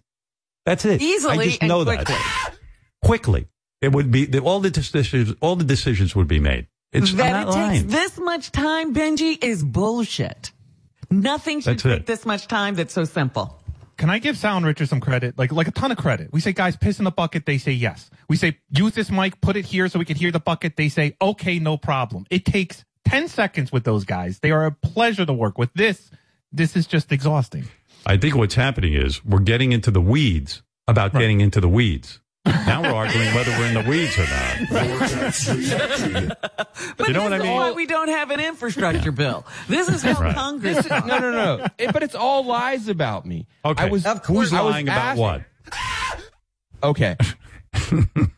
I was at the very beginning. I said, yeah, I would absolutely love to cover it. I brought it up about covering it. Okay. And I said, I think it would be best. What's the problem? What's the problem? Okay, so first I was asked, would you wear a camera strapped to your body? I said, I'm not sure if they allow that. Why don't we check the rules? And I'm happy to try it out and see if I can physically. Let me know when you do it. So is minutia. I just don't want. This is a discussion the audience doesn't want to hear. Yeah. In other words, I just want to say, make a lie. No, not a lie. I said I would have loved for you to go cover the marathon and wear a mic, but it's turning into a whole mishigas that has already come to me, and I don't want to know about it. That's my truth. But you're you guys got to work it out, and they're saying Jason's saying it's too much. And then when I correct it, it's in the weeds. No, you are you right. Corrected Jason is wrong. I am wrong. We don't know why it hasn't been tested. Yeah, I just know it hasn't been done. All I know is no one knows if you're wearing it. Wait. I went to I don't want to talk about it anymore. I don't want to talk about it. Just either get it done or don't. Right. So let me tell a lie about you, then you can't correct it. Good. And then I'm not saying you're lying. As soon as you try to correct the lie, you're telling the truth.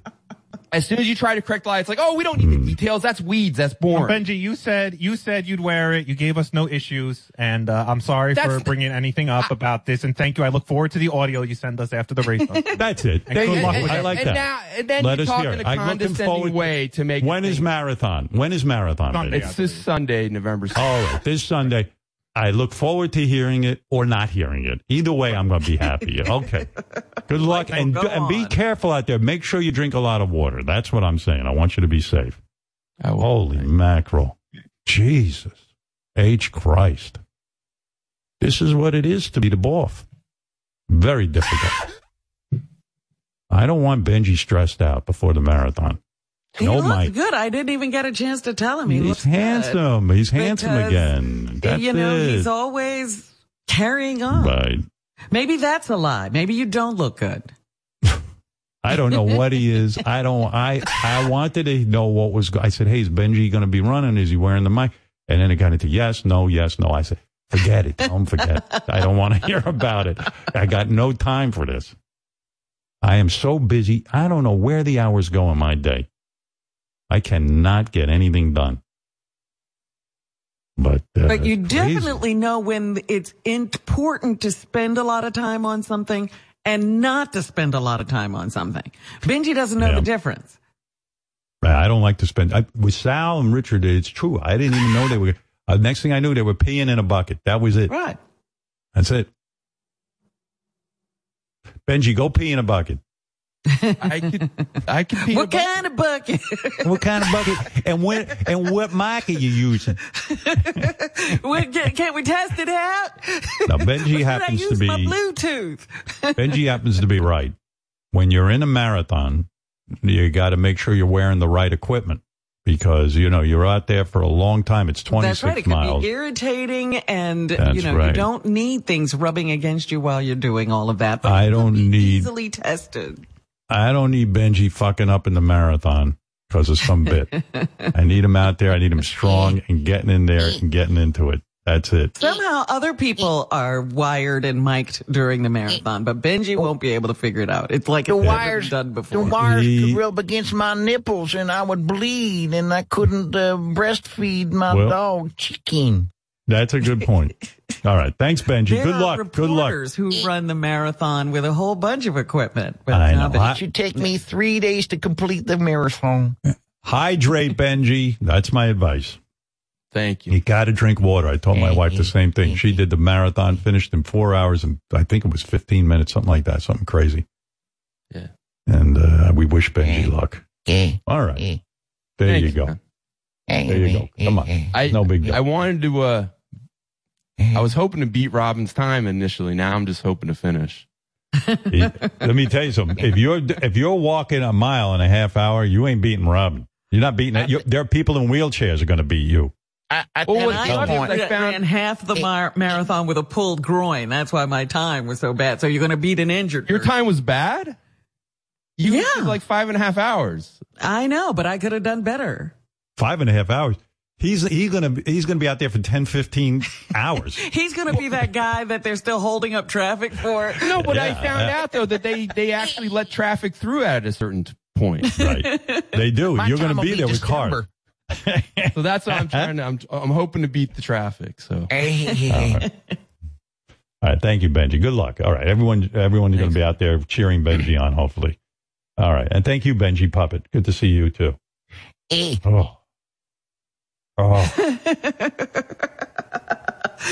shouldn't have taken as long as that conversation to make these decisions. Holy man. You see what I deal with? This is what goes on. I'm telling you, I'm stressed out. I said to Benji, you're going to run in the marathon on Sunday. How are you going to be at work on Monday? You might not be done. You might be still out there. We better put the finish line in his apartment. I'm just finishing now. How can I go to work? But that would be funny if he was still out on the road during the show. During the show. Hear him. Yeah. Yes, Melissa in Delaware. Hi, good morning. I cannot stand listening to Benji bitch constantly about what he needs to do for his job. You're the boss, okay? And you say, put the mic on? Put the mic on, dude. That's your job. I'm going to tell you something. That's your job. I'm going to let you in on a secret. I'm not the boss around here. You hear how everyone talks to me. I wish him luck on the marathon, but come on, Benji, just work with the team. Take one for the team, for Christ's sake. Exactly. It makes good Thank radio. you, Melissa. All right. I wish you worked for me, Melissa. How do I get in touch with you? Maybe she could be our Benji handler. She seems to know exactly what to do. I think we got some extra money in the budget. I'm thinking of hiring a guy just to those Tiger King guys to handle Benji. Jason, you're on the air in Alabama. Good morning. Yeah, I mean, give me whatever mic you want to give me, and I'll run a marathon. It's all about the content. It's not about the mic. The mic doesn't matter. Oh, no. Not for real. No. Don't say that. No, Benji says the mic matters. Stop it. Stop it, Jason. You're going to cause trouble. All right. Thank you. Yes, JD. You're on the air. Another JD. Okay, JD in Illinois. Go ahead. Hey, now, King. I'm sorry. I'm looking up flights right now to New York. I'm on my computer here because I'm definitely on my way there so I can trip Benji during the fucking marathon just to shut him up. Jesus Christ. He's also talking about how he's walking the thing, and then he had the balls at one point to say it's going to slow his time down. What fucking planet is he living on? Nothing. I mean, that ain't the thing to blame. He's worried about his time walking.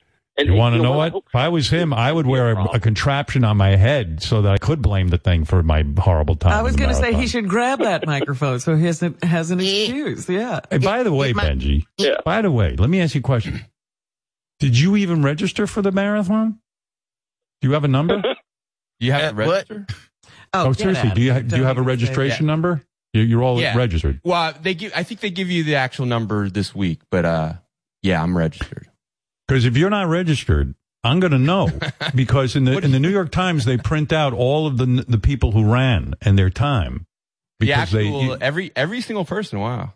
Yeah. Yeah, they record everyone's time. Yeah. Everyone is recorded. So I'll see your name. $20 says he gets injured and it's an excuse not to work on Monday. Believe it or not, it is very hard to get into the marathon. You know, some people, they play a lottery and you don't get in and they're upset because they train all year. So for Benji to have an actual number, he's very fortunate.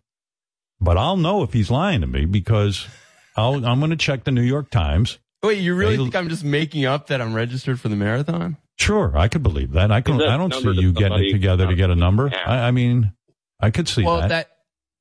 I've wanted to do it for years because it's like just such an incredible event in New York. And that's what always stopped me in the past is like you have to plan ahead to do it. But this year, I'll tell you, people are nuts. I knew a person who ran the marathon.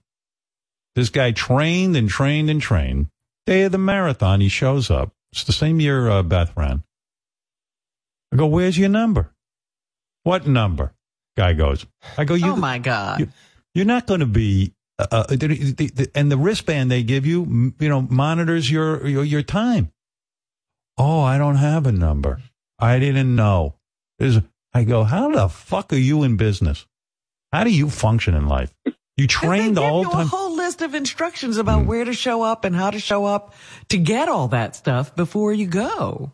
So this person ran and then was all upset. They didn't get their medal. They didn't get the time in the New York Times. There was no record of them running. Stugatz. What a dummy. I tell you.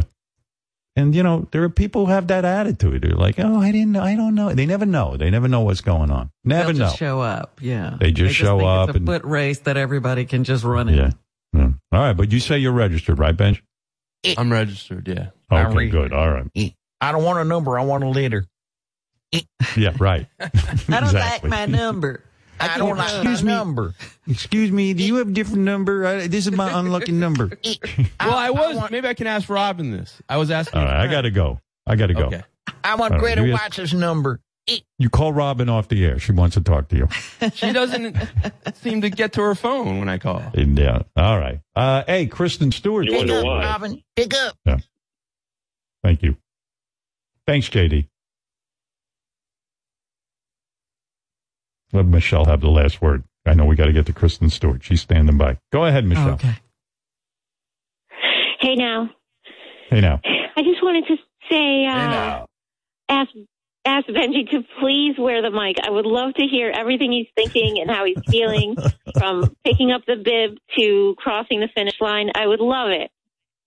All right. Well, that's what I thought, too. I thought it might be interesting. You never know. So we figured we'd throw a mic on him. But, it's turning into a whole thing. I mean, it's not turning into a whole thing. I'm lying. All right. Bye. Bye. Can I tell you?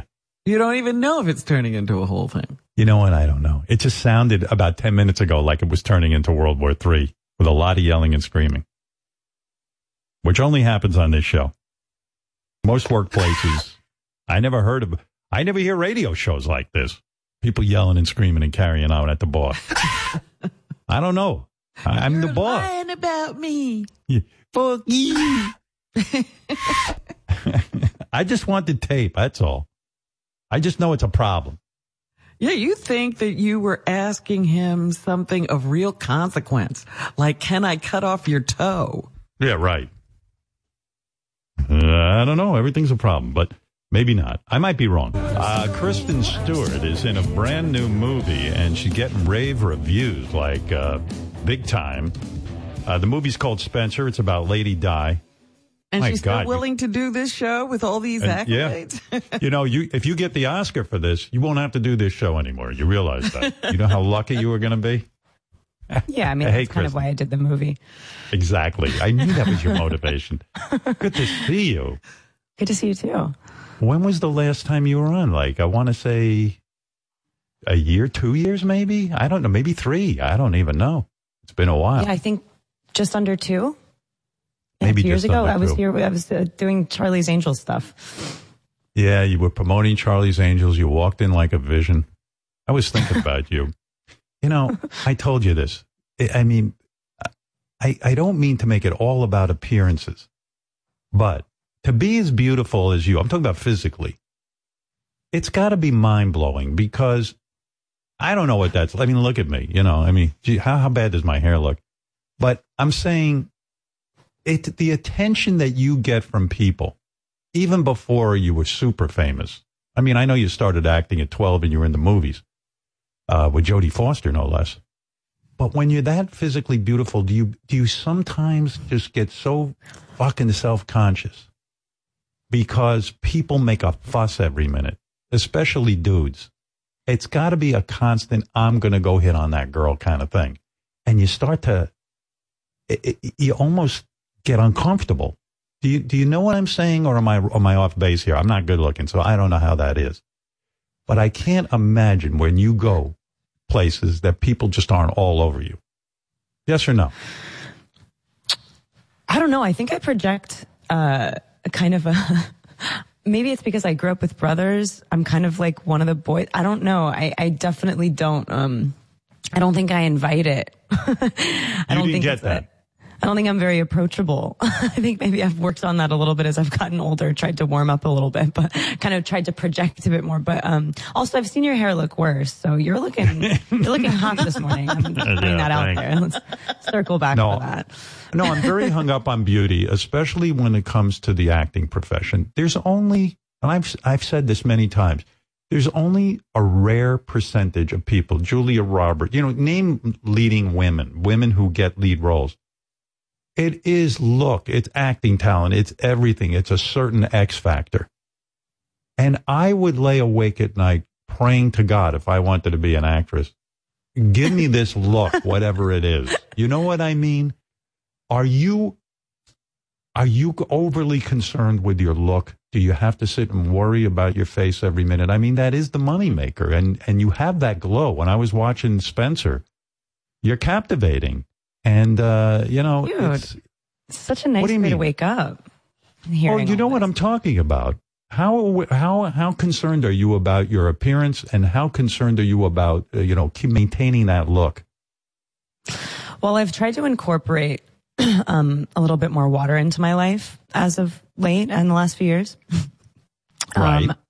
A bit more sleep, which I think is kind of working in my favor. But no, I mean, look, have you ever seen me walk out of my house? I mean, most people who have the internet have, seen me walk out of my house to get coffee, and it's not very thoroughly thought out. No, it's not high on my priority list. But like, honestly, thank you for saying this. I'm not blushing, but I wish I was. I'm wearing too much makeup for you to see me blush. Kristen, what is going on with Lady Diana? I mean, it's almost like there are so many Lady Diana things now coming out. What is it about her? Why are we so taken with Lady Diana? I mean, you probably were like 2 years old when she died. It's like The Crown, your movie now. There's been Broadway shows about her. What is the thing that attracts you to something like this? I mean, I think because of the environment that she was sort of presented to the world within, and not to generalize about British people, but the whole stiff upper lip thing is a real thing. There's a chilly, tepid kind of like keep your shit together thing that they've got going on, and she sprawled. I just think to be the first person in that kind of institution, reach out and touch people in the face and be somebody who like flushed and was very clearly, even though she wasn't always allowed to be so articulate about it, like broken and like reaching out in this way that was like, I don't know, everyone wanted to reciprocate. She was craving. She just like wanted. And I don't know. I think also because we lost her sort of so early, there's this fixation on like what would we have been able to get from this woman if we had her for longer. I also think that there are some people that are just born with this like sparkly, protruding, beautiful, just like incredible, infectious energy. And she was one of those people. And because she was so stifled, I think it just made people lean in really profoundly. And still, yeah. I think you're right. I think when you just said the reason we're fascinated with her is because she died young. Yes, she definitely touched the British people. This monarchy, and especially in your movie, it's literally, it's like a vampire movie. I was thinking about listen, you got famous from Twilight, but this movie isn't far from that movie. The royal family comes off like a bunch of fucking blood-sucking vampires. And your performance is great because I'm watching you go insane. I'm watching the life be sucked out of you by the Queen, by Prince Charles, by the monarchy, by the stifling nature of it. It's like, it reminded me of like Diary of a Mad Housewife or something, where someone's just going slowly insane. And in a way, didn't that remind you of Twilight? The vampires just suck the life out of you. Yeah, but she loves it. Well, that's true. Okay, your character loved it, but not everybody loves it. I mean, do you think that Prince Charles, for example, is as big an asshole as they paint him to be? They did in The Crown. They do in your movie. I mean, the guy's monstrous. I mean, no compassion for his wife. Zero. Yeah, I mean, our movie is so subjective, like, and I'm not, I'm not trying to like sort of evade like a tough question. I feel so bad for him within the context of our movie. Like, look, I don't know Prince Charles. I've never had the pleasure of meeting him, but imagine if you do. I know. He's gonna have something to say. Yeah. The thing is, like, it's totally from her perspective. So there are moments where he is completely villainized, but I think the conversation that they have over the snooker table about having to have like two versions of you, the one that you send out in public to, sort of do the duties, and then the one that stays home sort of gets to be a more intimate and personal thing, and you have to make your body do things you hate. I think she just is like, dude, I can't perpetuate this lie anymore. I think the real love story is the Camilla Charles thing. Like, I think the problem is just the systemic, sort of just cyclical oppression. And I think that he has tasted that viscerally, probably to the point where he has, I don't know, like an ironic awareness of what she's going through, but kind of like, who knows, within the context of our movie, a sort of lack of feeling and a kind of like exhaustion. I think they've just reached the end. They're incompatible. They shouldn't be together. Obviously, like, this girl was like kind of poached, like groomed and poached. And then, yeah, I don't know. I think it's kind of just an unsolvable, immovable object type situation where in retrospect, you look back and go, God, that was clearly not the way to go. You know what I mean? You guys really did this wrong. Yeah. But I feel bad for everyone involved, like genuinely. Yeah. I know. Like, I'm thinking, I remember those times when, Lady Di is so gorgeous and everything, and like the perfect princess, whatever the fairy tale princess is. And then I remember it came out that he's in love with Camilla Parker Bowes, who's like this older sort of matronly woman. And he was in the newspaper saying, I want to be your tampon. They had recordings of him saying these kinds of things. And the whole, did you remember all that? Rough. It was rough. I don't remember it, but I read all about it. Yeah, I was 7 at that time. Right. It was crazy stuff because we couldn't wrap our heads around it. Lady Di is this, who wouldn't want to be with Lady Di? And yet this guy really wants to be with Camilla Parker Bowes. Now, could you relate to that as a human being? Have you ever been in a situation where you could not, the person you were in love with was not in love with you? I can't imagine you've been in that situation, but that was Lady Di's frustration. She couldn't get this guy to be in love with her. He was in love with Camilla Parker Bowes. Has that ever happened to you personally? Yeah, like once, but it was brief and it was I also think that I was just a little bit delusional at that time.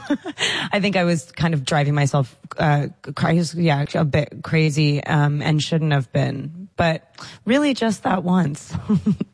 Yeah, that's what I think with your life. You remind me of my wife. I go, have you ever had trouble getting someone who you were in love with or wanted to date? And she goes, not that I can really remember, honestly. You know what I mean? I'm like, oh, how does that happen in life? But the other thing that I compare with you and Lady Diana. So you're like 21 years old and Twilight becomes very successful. And you've described that you couldn't even go anywhere. The paparazzi, they're getting $50,000 for a picture of you. If they get a picture of you and Rob Pattinson, $75,000. If they get a video of you, it's $150,000. You're 21 years old. You're the highest paid actress in the world at that point because of Twilight and the deal that you had on Twilight. It's kind of like being Lady Di. It is as close as you're going to get because she was hounded. That you could relate to that, right? And in the sense that that woman could not go anywhere in the world. And on some level, it's great because you're being recognized. And on the other hand, it's a fucking curse, right? I mean, it's a terrible torture. So do you bring that into the role of Lady Di? Do you say, yeah, I know what this woman went through? Yeah, I definitely understand the whole, like, dude, keep your curtains closed thing. Like, if I keep my windows open, people are allowed to shoot through them and then publish those photographs within my own home if you can see them, like, from the street or whatever the fuck the rule is. But yeah, it's weird. I've been asked a lot about, you know, the very clear parallel between our lives having so many lenses in them, so many constant looky-loos. And, I mean, I guess the difference is that when I make a movie, I really want everyone to go see it. And so, right. You know, I'm not stoked to go get coffee and bring my, like, trail of fucking cretins with me. And it's embarrassing. And it's like, kind of like, I don't know, it just is silly. It just sort of sucks the life out of certain moments. But at the same time, I'm like so leaning in because I want everyone to see my movie. I also am allowed to say whatever the fuck I want. I can make stupid mistakes. I can fall on my face and nobody's going to, like, kick me out of the family. I think with her, she was just, it was worse for her. She looked more sort of leashed and muzzled and, braced because she couldn't speak. All of her ways of communicating were so weird and sideways, diagonal, kind of cryptic. Like, she wore, you know, an outfit to feel strong. And you could tell that night, like, Jesus Christ, you're a little overdressed. It's like, well, I'm fucking pissed at my husband and I want him to see this. Or she's like, I'm going to put my head down and stare at you with my eyes like a crazy person, like this, like, undulating swan, because I can't say my husband is not in love with me and I'm in pain. And I have, you know, more to say than I'm allowed to. So the difference, I guess, not that this is what you asked, is just that, the sort of motivation for those, for that gaze is so different. And I don't feel as assaulted as she did because she was, you know, I'm allowed to be who I am. Yeah, you're right. But yeah, of course, it's so fucking annoying. It's horrible. I you're hate absolutely right.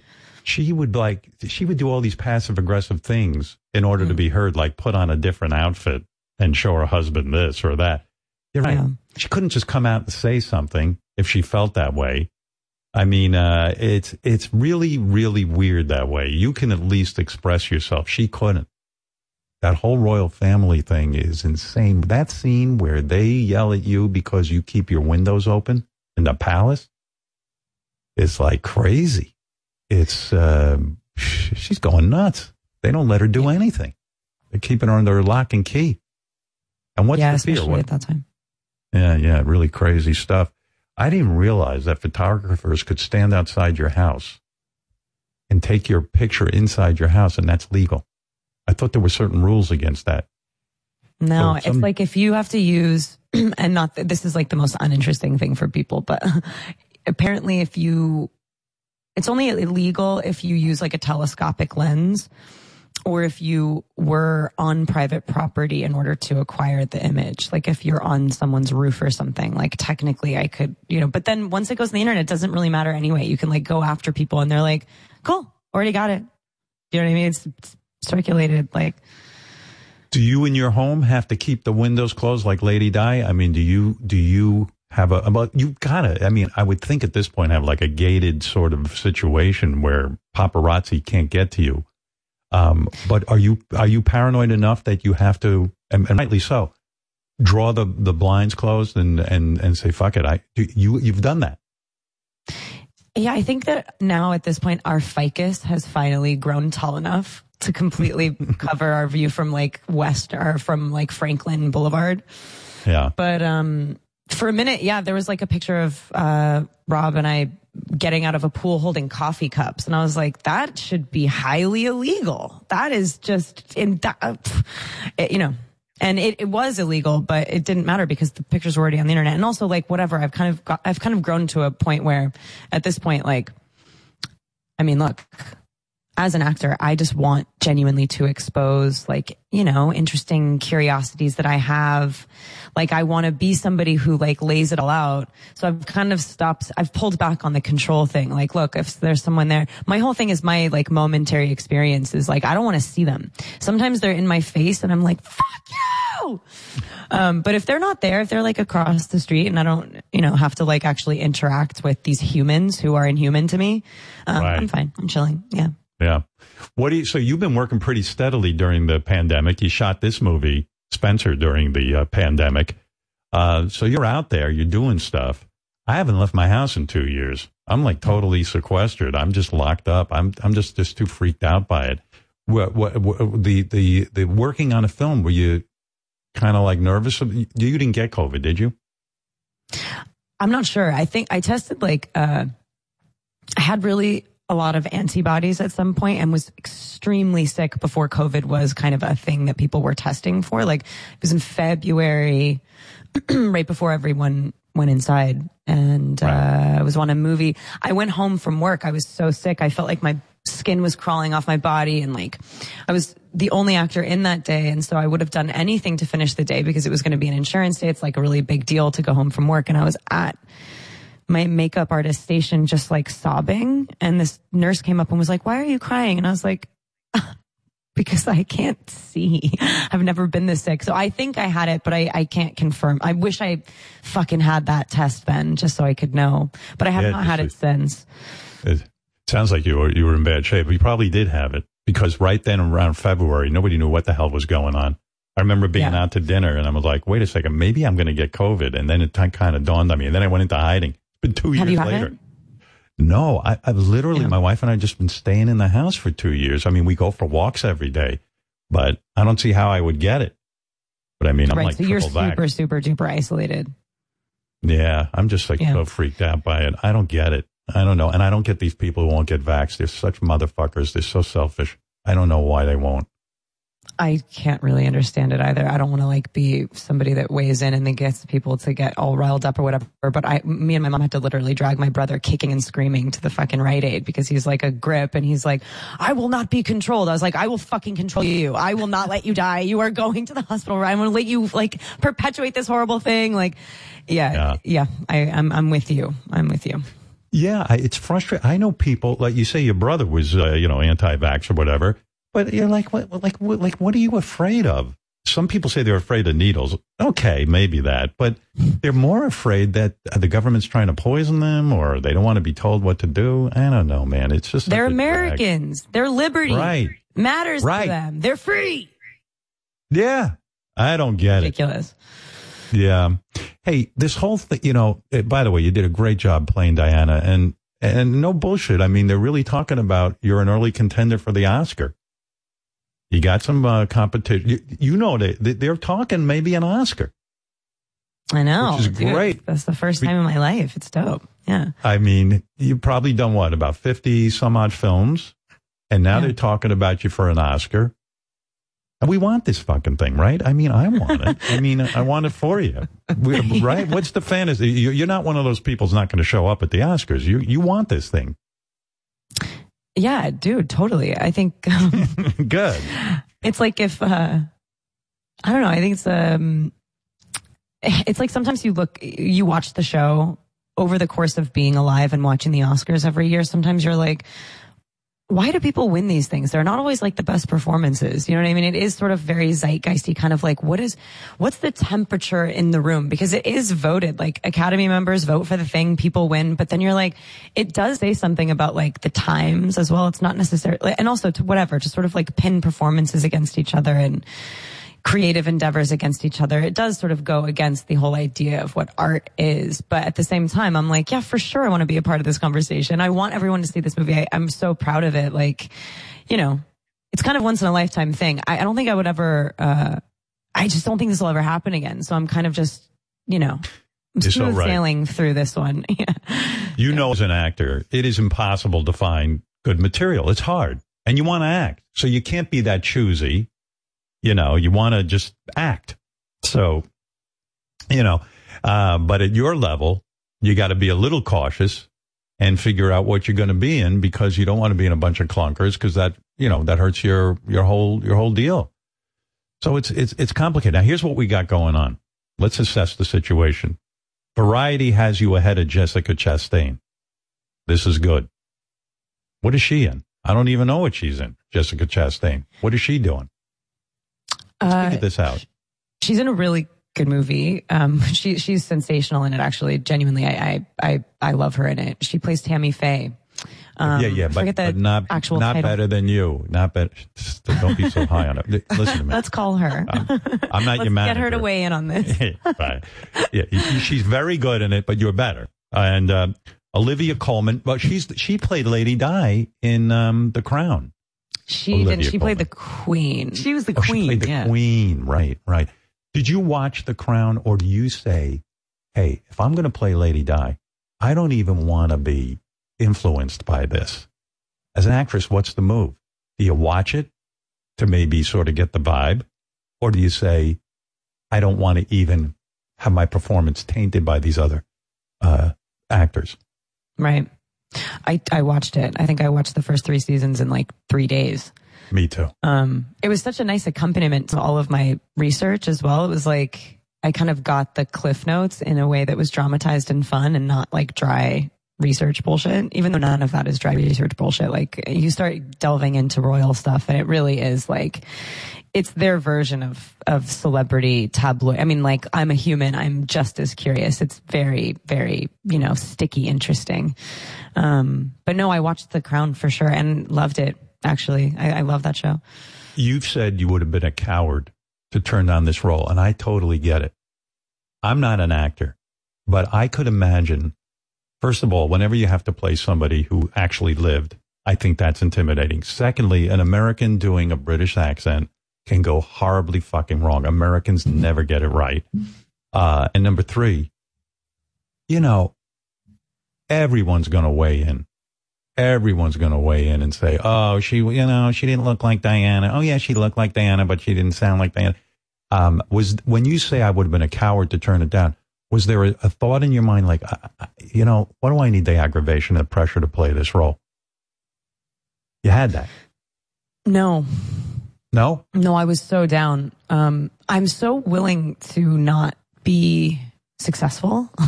I really am willing to like kind of fall on my face. And in this case, it was either like you're going to stand taller than you ever have or not. And you're going to sort of make another stupid movie, which is fine, which I've done. It was just so impossible to turn down the opportunity. I don't know. Also, like the guy that made the movie, Pablo Larraín, he did Jackie. He did this. I mean, he's done really, really very different movies, and all of them extremely kind of just like ridiculously ambitious and weird. And so I knew that he wasn't going to do anything that felt like box checky. I mean, he really was going to do something meditative and strange and trippy. And so yeah, I just thought like, you know, my eyes are green. Hers are very, very sort of famously this violety blue, and they match her wedding ring. I was like, are we going to like make the wedding ring green? Like, am I going to, I'm 5'5", she's 5'11". We are very different. I was like, are you sure, dude? And he was like, I'm absolutely positive. And his assurance was like kind of contagious. And, I don't know. It's like, I've never been offered I like doing small, contemplative, weird movies. And then occasionally, like, I'll be offered an opportunity to do something big, like with Charlie's. Usually they don't really stick. And so in this case, I was like, this is so ambitious. And I just kind of couldn't. I was like, dude, you've been acting for fucking ever. If you're not going to take a movie like this at this point, then stop acting, do something else, start directing more. You know what I mean? Like, I just thought this is this is what you grow into. And luckily, I mean, we really like the movie. As you've pointed out very nicely, other people are like digging it. So I'm like, okay, it didn't go terribly wrong. This was it was the right move. So then what did you mean when you said I'd be a coward to turn it down? Meaning that, I just took it to mean it's a big role, and that would mean I'm afraid of being an actor if I exactly. Okay, then I got it.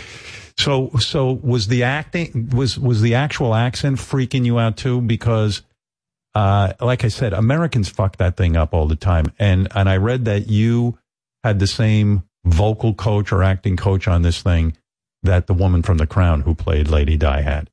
That this is the go-to guy to help you get that accent down. How difficult a deal is that to get it down to the point where you start to feel like it's organic? I had enough time. I was so lucky. I had like I knew about this movie for 1.5 years before we started shooting it. And like talk about a loomer. It's like every single morning I woke up and every single night I went to sleep. There wasn't one moment that I wasn't like, oh God, that was a really good idea, but now I actually have to like do this. Right. And before you learn how to do it, like you can't really picture it. You can't conceive of what it's going to feel like. Is that true? So, in other words, when you envision playing like this director comes to you, he says, I want you to be Lady Di. He can see it. Everyone's banking on you being that person who can play Lady Di. You even say, I'll take the job. You start training for it. You really want to get the accent down. You want to get the lines down. You want to get her mannerisms down. You want to be her. You got to be her. But until you get on the set, you don't know if you really can pull it off. That's what you're saying. Yeah, totally. I mean, it really is kind of, you just have to like trust process, which I totally do. I have like a reverence for, work. Like I've never been hugely into preparing for things like in a literal way, kind of more emotionally. So yeah, in this case, I had this great coach. He also worked with Naomi on her Diana. So he is like steeped in royal everything. Yeah. And, also, she has so many different voices. Like she speaks differently depending on who she's speaking to. Like I said before, her ways of communicating sometimes are so kind of not straightforward. So, yeah, I don't know. Dude, honestly, it's like she doesn't have a normal English accent. Her voice is so specific and so different from mine. It was so muscular. It was like a workout. It was something that I had to have months to work on because I needed to literally like develop the certain muscles to make it feel like less forced when we actually were on the set. Yeah. It's hard to be specific about. Yeah. So what's the exercise? In other words, if I'm not an actor, but someone I know offered me a role to play someone with a foreign accent. I got all freaked out by it, but I was going to maybe do it. I was going to do the whole thing. And I said, I got to get some kind of guy to teach me how to do this accent. It's a very specific accent. What's the deal? You go there. Had you ever done an English accent before? Well, I've spent a lot of time around the Brits, but I actually think I only ever did it once. Yeah, and I played Snow White, so it was very like, fairy tale English accent. It was very, I think my dialect coach at that point said we were doing Queen's English, or like, I think it was like a sort of pointier RP, if that means anything to anyone. So what do you do when you sit down, you go to this guy's place or he comes to you and he says, okay, let's go to it. What do you have to do? Do you start like acting in front of him as a British person? How the hell, what goes on? I mean, how do you become British? I don't understand the whole thing. What do they teach you to place your tongue in a different place? What is it? What do you do? Yeah, I mean, a lot of it, like you have to have an ear. Some people can hear stuff, some people can't. Right. And sometimes, I mean, like physically they break it down, like, they make it a very physical thing and they describe what your tongue does, how open your mouth has to be. Like when I speak, I barely open my mouth and like everything is all like at the back of my throat. I'm from LA. This is how I talk, whatever. When she speaks, it's open. I mean, just I have to literally I look like a completely different person in trying to make that sound. So yeah, you just went into it. You started to go, I'm doing you now. By physically opening your mouth wide, you start to sound like Diana. And how many now do you have to start walking around 5-6 hours a day with your mouth open, kind of getting it? Because, you want this thing to be flawless. You don't want to be laughed at. You want to be taken seriously. And British people are going to watch this thing. So how many hours a day are you walking around being Lady Diana? So I am, I think I'm so method that I've circled back to being incredibly pragmatic and present and always myself. I don't keep the accent. I want to be, I'm so selfish as an actor. I want to have these experiences. I want to do a scene and feel like those memories of doing that scene are actually memories that I have of my life that are personal. So it's almost like if you have an extremely liberal person who's really, really just going left, they turn right back over to the right. I feel like that's kind of how I am. I felt like the way to really do her justice was to be so present and spontaneous, because this woman to me in everything that I've seen of her is so live wire. She feels a little bit spooky. She walks into a room and you just don't know what's going to happen. It feels precarious and fucking wild. And so I worked on the accent with my coach. I learned all of the scenes. The script was written so precisely and perfectly. I didn't ad-lib anything. I learned my lines exactly. And then, it's I had the time and then I completely forgot about it and I just didn't think about it at all. And I just sort of relied on him to tell me if I was, doing something totally wrong, but it was there. 6 months to work on it. And then, I was just sort of living in it. Why? So if you had that confidence, your coach is telling you got it down, you feel like you've got it, you feel like you have an understanding of Lady Diana, how come when you go to the set, you get so fucking tight that your jaw starts to lock up? And I read about this, and this is a definite psychological thing. Oh yeah. It's you're an actress, you've worked in a million movies. Like I said, you've been paid a lot of, whatever an actor is going to do, you've done. You get on the set, you're all prepared, your coach tells you you're great, the director believes in you. Why does your jaw lock up and you can't talk for 2 weeks? Why'd you get so tight? I think, dude, there's a physical manifestation of stress. I think I wasn't considering the stress because I was pushing it away because I was, obviously that's, I used to use anxiety as motivation, or I used to be oh yeah, I need to torture myself on this movie and make it really real. And,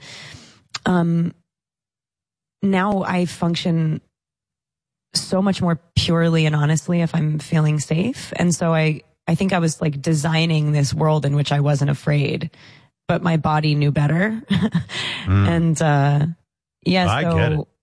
2 weeks before the movie, I literally couldn't open my mouth. I had such horrible TMJ, and I was using hot compresses and having I was just rubbing my jaw all day. And the day that we started shooting, it just opened up. I think I was just, it's not even just fear and nerves. I was excited. I just couldn't take it. I was just ah! You know what I mean? I think I was just totally wound up. Yeah. No, when I used to go to a new radio station, when I get hired, especially when I was young, and I get hired to a new job, inevitably, the first 2 weeks, I'd have a sore throat, I'd get a massive cold, and I'd lose my voice. I was so amped up and so nervous and so whatever got in my head, it was awful. It ruined the whole experience. I got like a squeak out of my voice. It's just our bodies break down. Yeah. And it's scary. Yeah, sometimes they know more than you do, yeah. So what do you do when that happens? Because you got to panic at first and say, my jaw's all locked up. I'm freaking out here. Do you have a shrink you call? Do you call your girlfriend? Who do you call your mother? Who the hell do you call when when the chips are down and you just can't get your shit together? Who do you call? Well, now I would call my girlfriend. Right. But I don't know, on that movie, I'm really lucky. My best friend has kind of traveled with me a bit as my assistant, but we just totally take care of each other and rely on each other. And like on this one, she's now moving into other things and like trying to like, figure out what she wants to do, and like, yeah, whatever, is working somewhere else and is now not going to be working with me. But on this one, I was like, dude, you have to come with me on this one. I needed her on this movie.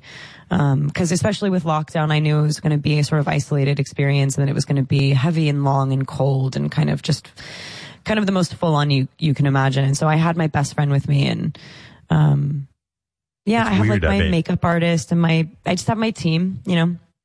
And you could talk to this woman, this friend of yours. This is someone you know in a long time. This is someone you grew up with? Yeah, since I was like 12. Yeah.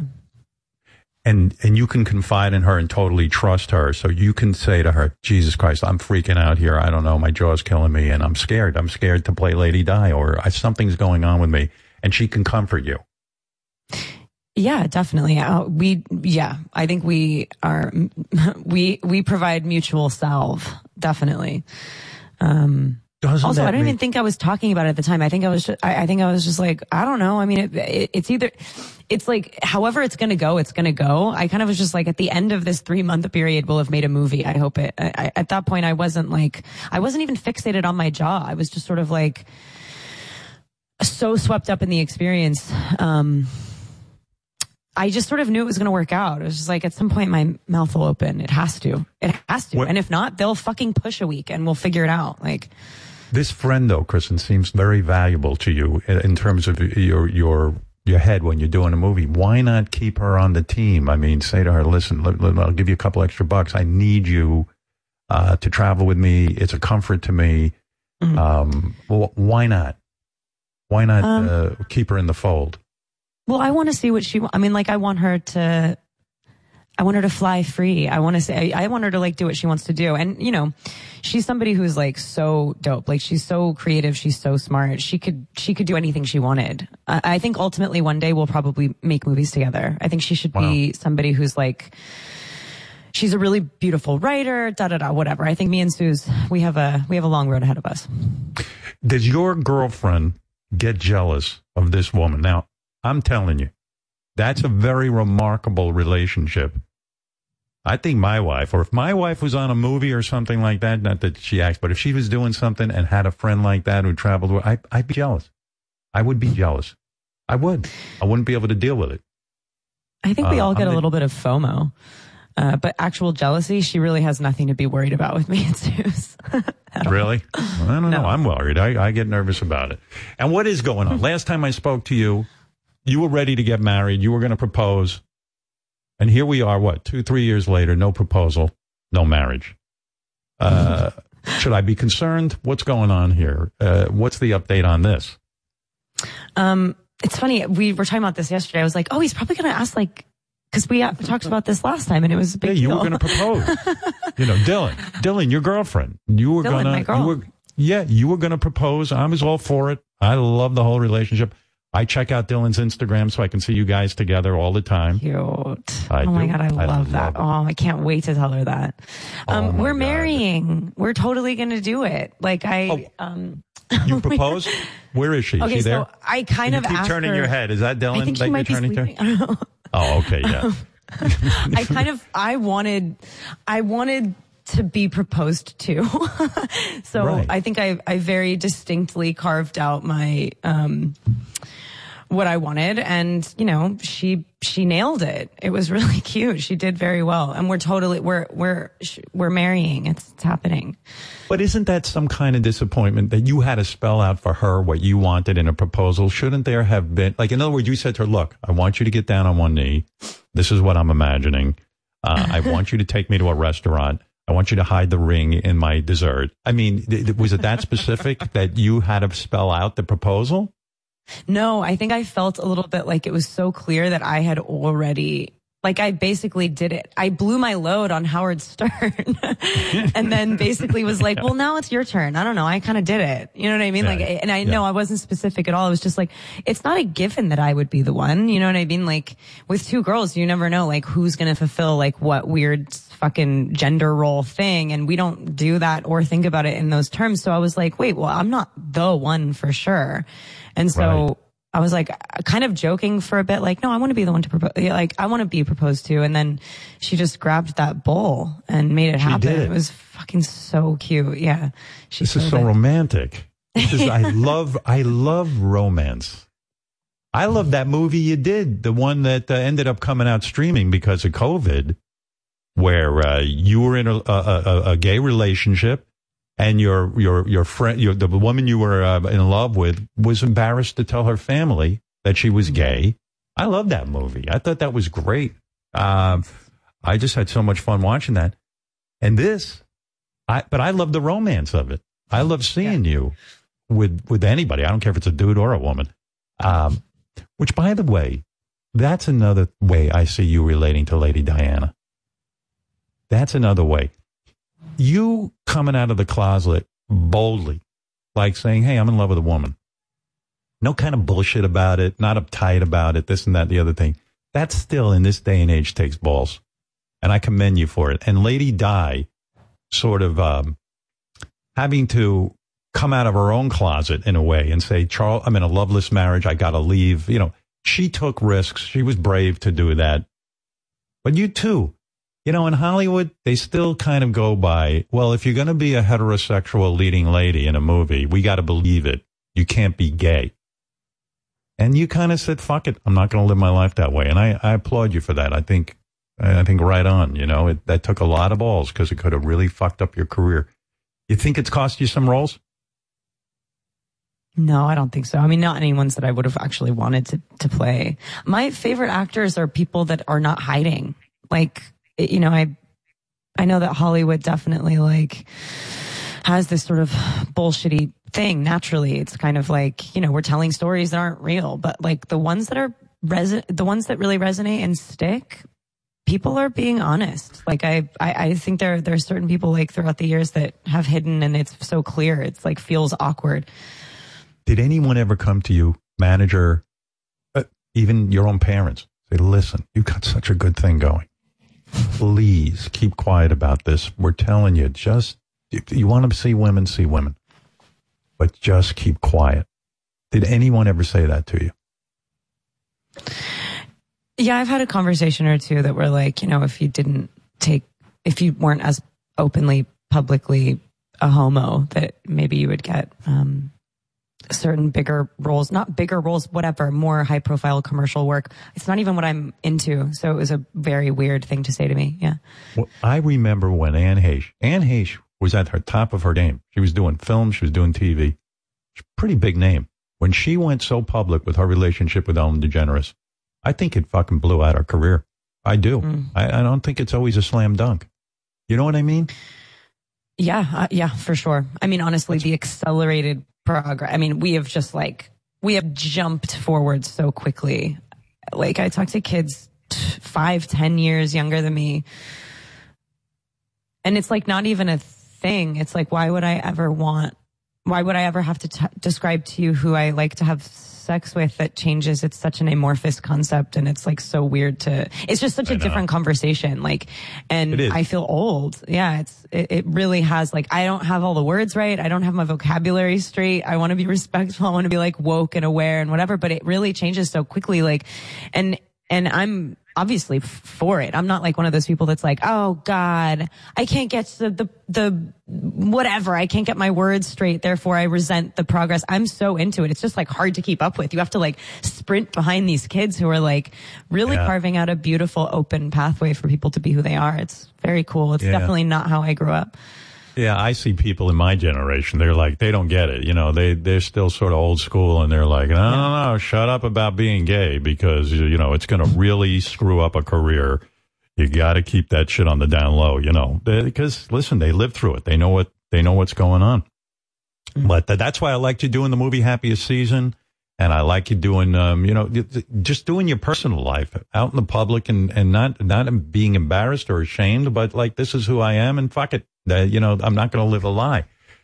But I imagine, though, you must know a lot of actresses and actors who are closeted, who even come to you and say, I'm so envious of what you've done. I just can't do it. Right? Not really. I'm trying to think actually now that you mentioned that. Maybe there's one or two that I have like suspicions about, but it not being open with me. And then maybe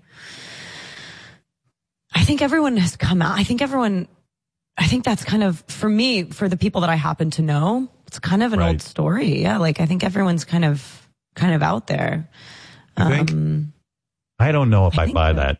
I don't know. I'm not sure. I mean, not that I would sit here and blow up anyone's spot, but no, to be honest, I'm not like friends with like a million actors either. Like the people that I've worked with, I know those guys, but like, no, I can't really identify one right now.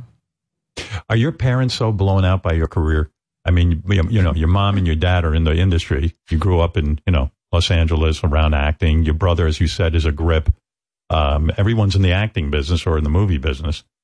They must be blown out by your success. They gotta be flipped out. How do they treat this whole situation? Did your mother ever sit you down and go, "I'm just so fucking proud of you," or did they play it pretty down low? I recently went. My mom lives in Topanga Canyon in LA, and I drove into the valley and went up to the like ranch and was like, "Hey, you know, I'm really busy. I'm so sorry I haven't had a chance to see you lately. Like, I'm so swamped." And she's like, "Why?" It's like, "What?" Like, I have a movie coming out. It's like kind of a big deal. Like, I don't know. It's kind of, you know, people are talking about this one more than they've really ever talked about any other thing. I played Princess Diana. Dude, I was gone for 6 months. Don't you remember? And she was like, "Oh, yeah. I was like, "Did you see the trailer?" She's like, "No." Like, watch the fucking trailer, Mom. Of course. And it's not because she doesn't care. It's because I didn't send it personally, and she's not on the internet. She like I don't even think she has like a TV in her house. Could she, I'm playing psychiatrist now, could she be envious of your career? No, definitely not. I think what it is more so that she and I, like, we've always been really close. And so if she doesn't get something from me personally, she acts like she doesn't know about it because she is pissed at me for not calling and telling her to watch the trailer or like sending her the link. So she's like, "No, I don't know. Haven't heard from you." I'm like, "Well, everyone else has seen it. You should watch it." So she's like, my mom is she doesn't like live here with us. She lives somewhere else. I see. Yeah. On another realm, another planet. She's in a different place. She homeschooled you, right? She homeschooled you. No. I went to public school up until like middle school, and then I started doing homeschool for high school because I didn't want to go to school anymore. I wanted to work. God, you would have been the most popular girl in high school, for Christ's sake. You had done a movie already with Jodie Foster. I mean, come on. That was like problematic. I remember like these kids like running around being like, "I'm panicking," like because of panic. I'd be like, "What? I don't even know what you're talking about." Like, I hated going to school so much, honestly. Like, I was so scared of kids. Like, I was so inside out, self-conscious, unable to live in school. I was so happy to start doing homeschool for high school. I still, in retrospect, I'm like, people sign up for more. I'm good. I have a library card. I'm fucking chilling. It just makes me nervous. It's literally, school scared me so much. I hated it. And no, I was not popular. Trust. I think that self-consciousness really helped you with this Lady Di performance. The reason you nailed it too, you had the physicality. She almost walked like with a, you could see how beaten down she was. She kind of like hunched over. You know what yeah, like she was always hunched over with her head down. And you nailed that in the performance. It was a physical performance that was really right on. But she physically, not only mentally did she look like somebody beaten down, but physically she looked like somebody who had just been beaten, in a sense. I know. She also was always trying to be smaller. She was quite tall, and even like with her relationship with food and the binging and purging and kind of like desire to diminish, she just really wanted to like go away. And you could see it in her shoulders. Like, she's always kind of reducing. Oh, that's a great note, because I'm 6'5" and I hate it. I hated it my whole life. And I walk hunched over because I don't want to be seen. I was jealous of kids who were small. I wanted to just be, you know, I just don't notice me. And I look like a fucking giraffe when I'm walking around. And you're right. Lady Di was really tall and she didn't want to be seen. What about the anorexic part? You played that really well. Did you ever suffer from that? The anorexia? Did you ever have to deal with that? No, not that problem. I've had, no. I used to have really extreme anxiety. I used to have anxiety that made me I had this psychosomatic nausea thing that I always felt like I needed to puke, but it definitely wasn't because I wanted to. I was just nervous. I was just I had existential dread when I was little. I just would contemplate infinity and be like, I can't, this is insane that we all just pretend like everything's cool. And we're not all dying at some point. We don't know when that moment is coming. I just was so just such an overthinking, nervous little freaky kid that when I got older, I just I was so exhausted by that and also I had been through some sort of tumultuous stuff. I'm a very famous person. I had a whole whatever. I've just been through it, and I was like, oh, I'm fine. Nothing actually ever was able to take me down. So I got through my anxious period. I'm so grateful for it too. I don't struggle with my anxiety anymore. It does not become physical. But that with her, great. I know, how cool is that? Yeah. But you say with her, I interrupted you. You was about to say with her, she kind of never got over it, or maybe it was just too much for her. She didn't have the ability to get over it. It crushed her. I mean, it was the one thing that she could control. And unfortunately, she sort of found this tool, this really unhealthy tool, to feel a sense of relief and have, sort of an indulgent moment at night to sort of fill her belly and then have the ability to bring it back up was something that when she first discovered the button, she said she was elated. She was so excited that she found this thing because she couldn't discuss how she felt. She couldn't, she had no outlet. So yeah, I think it's just, it's such a weird thing being somebody who's so coveted and loved and beautiful and just also at the same time so self-hating and rejected. She just is the extremes of what her life entails. It's so trippy to think about. This stunning, perfect, gorgeous woman who everyone's in love with is just hates herself because the one person that's supposed to love her doesn't. And yeah. And I know. That's so crazy. This one dude, this Prince Charles, who's no beauty himself, let's be honest. You'd think he could love her. I mean, geez, what's not to love this gorgeous woman? I don't get guys, but, that's another story. You know what I mean? It's just come on, dude. And I feel like he wrecked her life. I mean, he had 2 kids with her. It's she just gave him his spawn, and then he ran off with Camilla, and it's just left her hanging. It's unbelievable. Do you think when you were at when the paparazzi were way up your ass right after Twilight, became a huge hit? Thinking back on it, it's very possible you too could have died that way. Did you ever get in one of those situations where the paparazzi are chasing you and someone starts driving fast and says, "Don't worry, I'll get you out of here"? Did you ever have a moment like that?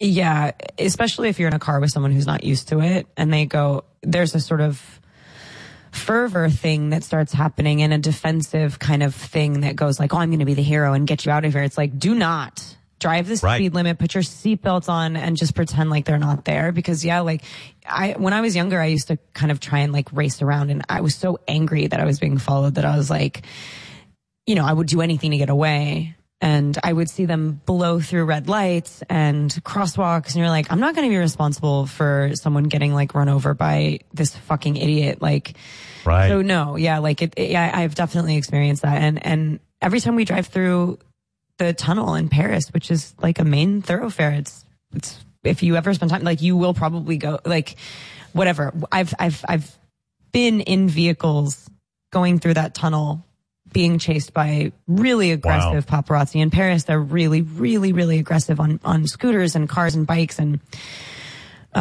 before I ever thought of doing this movie, I had those experiences being man, and look where we are. And everyone just chill, and we're not going to, go crazy and make this more dangerous than it needs to be. But they'll do anything. Your advice is so smart. It's true. Okay, it's a bad situation. They're trying to take our picture. It's dangerous. They're following us in a car. But fuck it, slow down and let them take your picture. You don't want to die doing this thing. It's crazy how she died. It is crazy. I can't believe it. Right. Once or twice a week, it would sort of reoccur to me that this woman died in a fucking car accident because, just because somebody It was genuinely an accident. I mean, like somebody spun out because they were going a little too fast. It was really late at night. They were trying to get away from people. The paparazzi were 10 minutes behind them. They thought they were, you know what I mean? They thought that they had gotten through, and it was just like a little misjudgment error. I know. And I can't, after everything, especially playing her and sort of like keeping her alive in the moments that we did, like she was so unbelievably, palpably alive. And I was playing her as an alive person, obviously. But when it would kind of, when I would remember what happened, which occasionally happened, I would be re-shattered every single time. I would just start crying. Like, I still, sitting here right now, I cannot believe that that's what went down. Like, that's how it all shook out. I just can't understand it. And I forget, no one was ever really charged, right? I mean, no one ever really did any jail time for chasing her, or the driver never, you know what I mean? No one ever. Nobody did anything wrong. I mean, nobody broke. You know what I mean? It was a car accident because it was just a heightened energy and time. And I've read like all the memoirs, like all of the conflicting opinions. I know that there's a lot of like conspiracy theories about the royal family orchestrating this, whatever. Her personal protection officer who worked for the royal family for many, many years and was on her, like he was supposed to, whatever. He was our personal protection officer. And maybe he wrote a memoir and was like, yeah, he wasn't. A few of them were, him in particular, him not. But he goes on record very much saying like, there is no, like, she didn't have her royal protection anymore because she didn't have the title anymore. They stripped her of the title. They took her protection away. She was still the mother of the future King of England. Like she still needed to be protected in a way that other people didn't know how to do. You know, like this guy, like Dodi's team, he's famous, but he's not a princess. It's a different level. Right. And so they just didn't know how to protect her, and they didn't. And it's a real bummer, but it's a fucking accident, and it's just insane. It's just an insane tragedy. Yeah, it's crazy how like you really have gotten inside her in the sense that, man, it's driving you crazy how she died. It infuriates me. Yeah.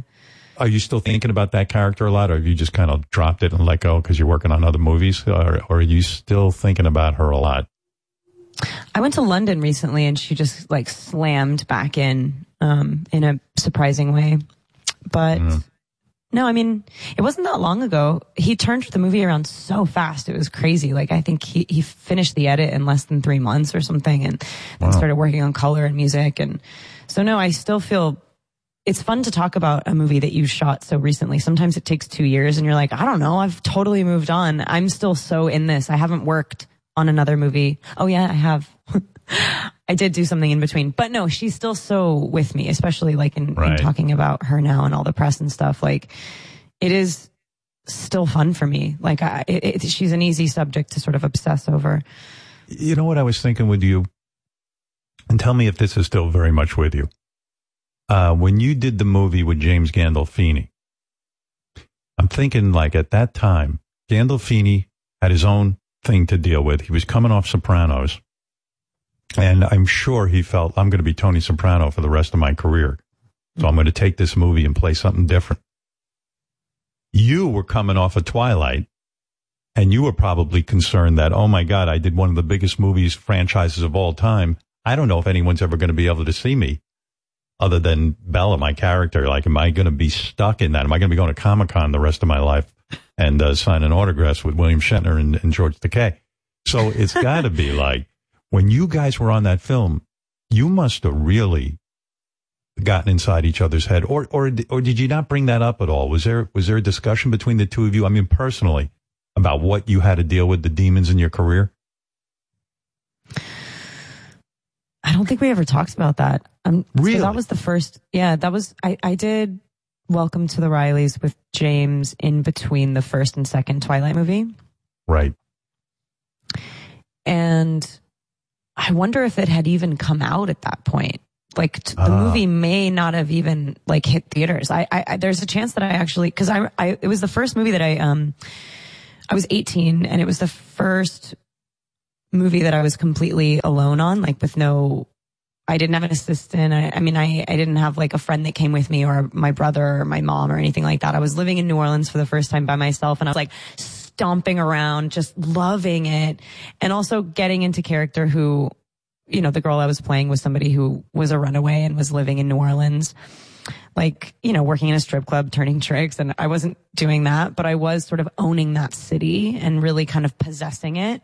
So I don't think that we touched on that because I didn't know that the movie was going to blow up to the extent that it did. I had such anonymity at that point. Yeah, but you did kind of know. I know when you read the script for Twilight, you said to yourself, this is going to be a big one. This is going to be a blockbuster. I read that anyway. That's what I'm assuming that was going through your head.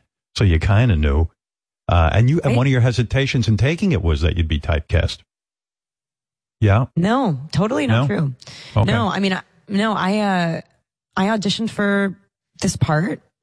Everyone in town was auditioning for this part. It was cool. It was like, I loved the idea of doing like a horny teen movie. I love movies like that. I'd never been in one. Right. And this one was fucking good. And I didn't think for 1 second we would make 5 movies out of it. I thought we would do one, you know. I just didn't think for 1 second that it would hit the way that it did. I know that like the people that made it knew more about the cult following that the book had than I did. At that point, I was like, I don't know. I didn't really read the book. I liked the script. People got really upset about that. But, you know, since I've read the books, I mean, all the movies, at this point, it was totally uncontextualized. I had no clue. So Gandolfini wouldn't have shared that with you because you hadn't gone through it yet. So the timeline wouldn't have worked. But hey, man, he was something. But what was it? I mean, I'm sure it's cliche to talk about him being a great actor. Everybody says he was great. But what makes a great actor? In other words, he just made the scene easy. In other words, you believe that his character is real. Is that the key to being one of the greats like James Gandolfini? I just love that guy. I don't know. Yeah. He's so available. He's such a likable person. Like in everything that even when he's playing an asshole, you're like, God, he's so charismatic. He's so like hot. I love that man. I was actually in New Orleans, so spookily walking by where we shot the movie when I found out, when my publicist called me and told me that he had passed away. And I was like, you've got to be fucking kidding me. I'm standing outside of the place that we shot this movie. It was the weirdest, like, hair-raising. How would that happen? Why did that happen? I mean, why were you back in New Orleans? Just hanging out or? I was hanging out. I was literally just back hanging out. I couldn't believe it. It was crazy. But I've recently like rewatched all of The Sopranos. I love that dude. That little smile, that like cheeky little eye smile that he does. He's so good. I love that man. I was so sad. Yeah, it's really weird. Yeah. And you talk about big franchises, your ex playing Batman. That's unbelievable. Huh? Did you ever predict that? Did you ever predict that? That's a big one. I didn't specifically predict it, no, but it's really cool. I think it's really funny. I think it's cool. Did you see the trailer? I don't know if anyone. I saw the trailer. Yeah, it's cool. It looks pretty good. I mean, yeah, it's like Batman's the bad guy. It's sexy. Yeah, it looks pretty good. I don't know. You see, that's another role that would take courage for me because, you know, some of the greats have played Batman, Michael Keaton, Kristen Bale. Much better. Yeah. Kristen Bale, all of them. And then, I don't know. I'd be like, I hope I don't fuck this up. Because these fans will, it'll just be crazy. I also can't really imagine anyone else doing it. Like, to be honest, if I had heard, like, if anyone else was going to play Batman, I'd be like, lame, embarrassing. Right. You can't do that. But I didn't have that reaction when I heard Rob was doing it. I was like, that actually works. I could see you as Wonder Woman. Anybody ever think of, why are you laughing? I'm telling you, I think you would make a good Wonder Woman. Am I nuts? No, I mean, I don't know. I'll just call up Gal Gadot and be like, yo, I'm taking your part. You want the part? No, I don't want her part. I think she's great. I think she's the perfect. You don't want to be Wonder Woman. All right. Okay. I was going to talk to some people for you. Do you have aspirations to go into one of those films? No, not specifically. Not no, but not yes. I haven't picked one out yet. No. I saw on social media they want you to play the Joker. Somebody was saying they want you to play did you hear about this? I did, yeah. I heard about it. This is the thing. People love to just ask me questions in relation to anything to do with Rob, because then it's like very clickbait. And like literally then it's like I'll do a whole interview, especially like, yeah, whatever. You do a print interview and then they ask like one thing at the end and you're like, and there's your headline.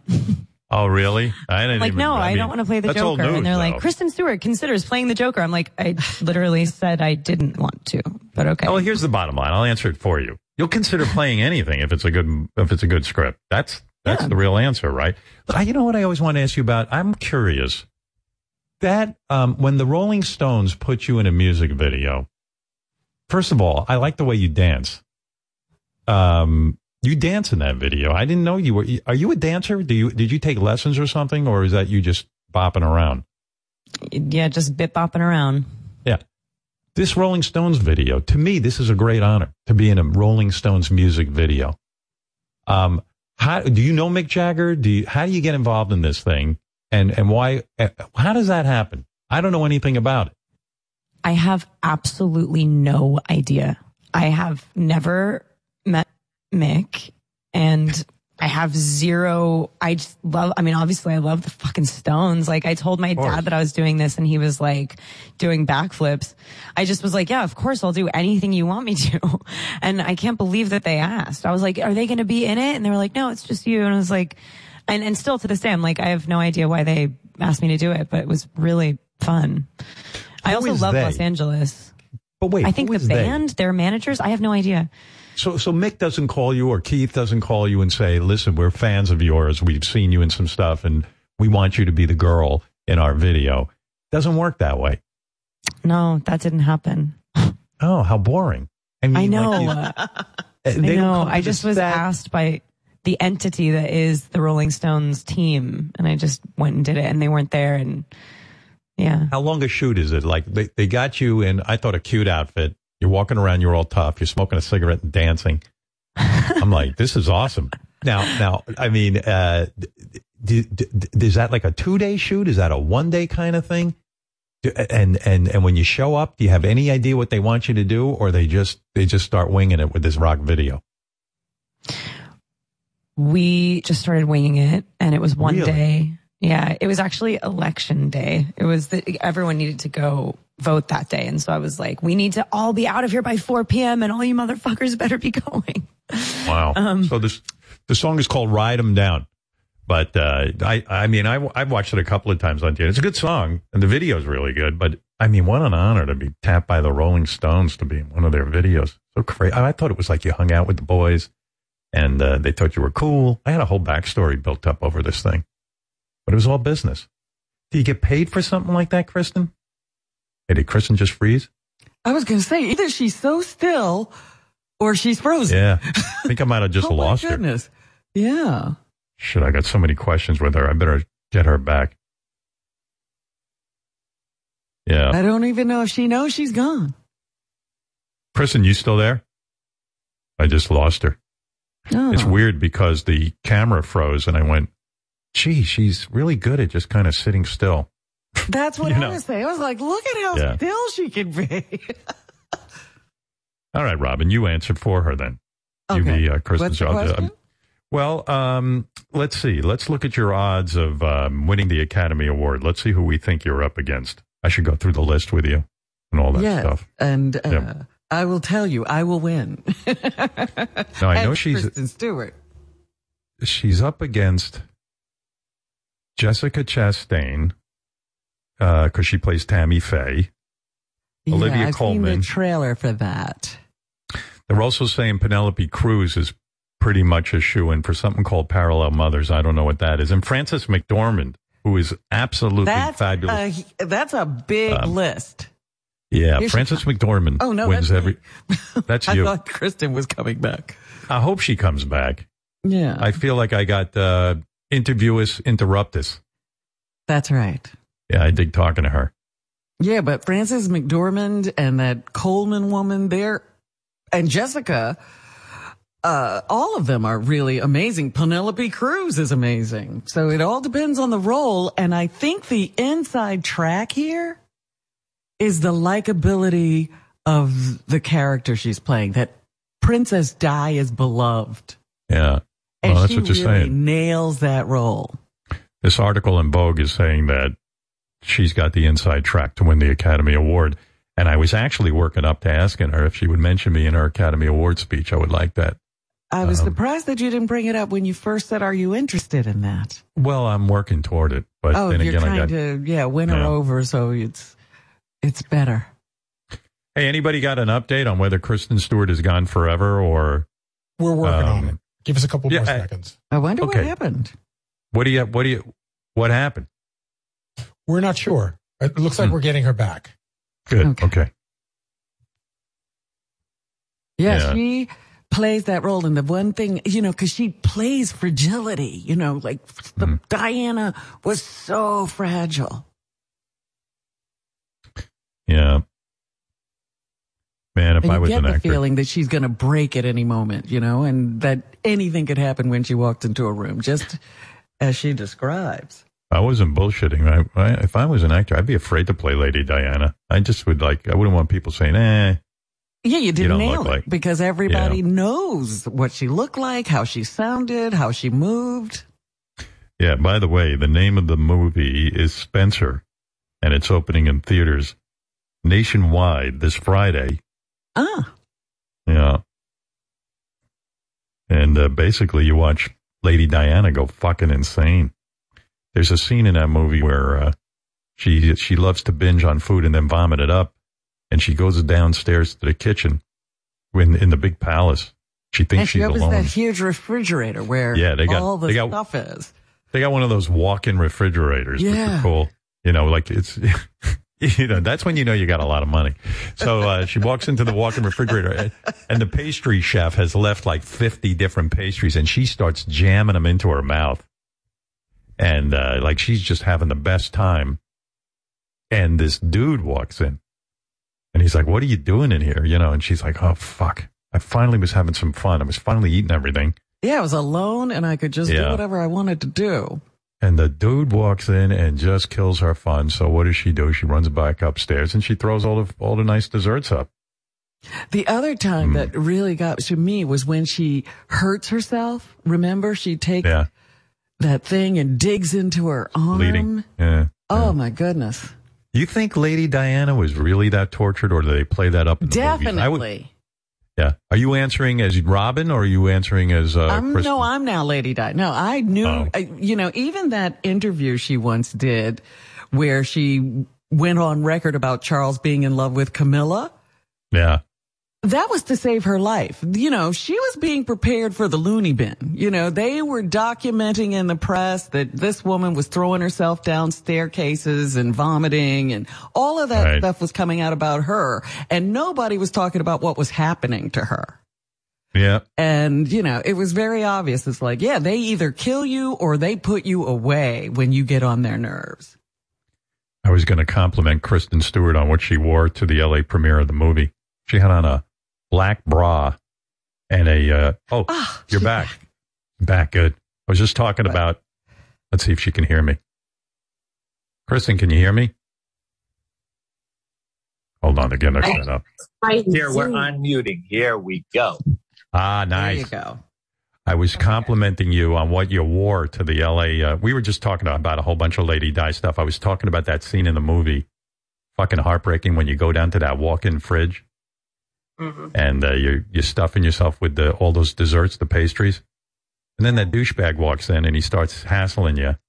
And then you go upstairs and throw up all the desserts. I'm like, Jesus Christ, the woman can't even enjoy a dessert.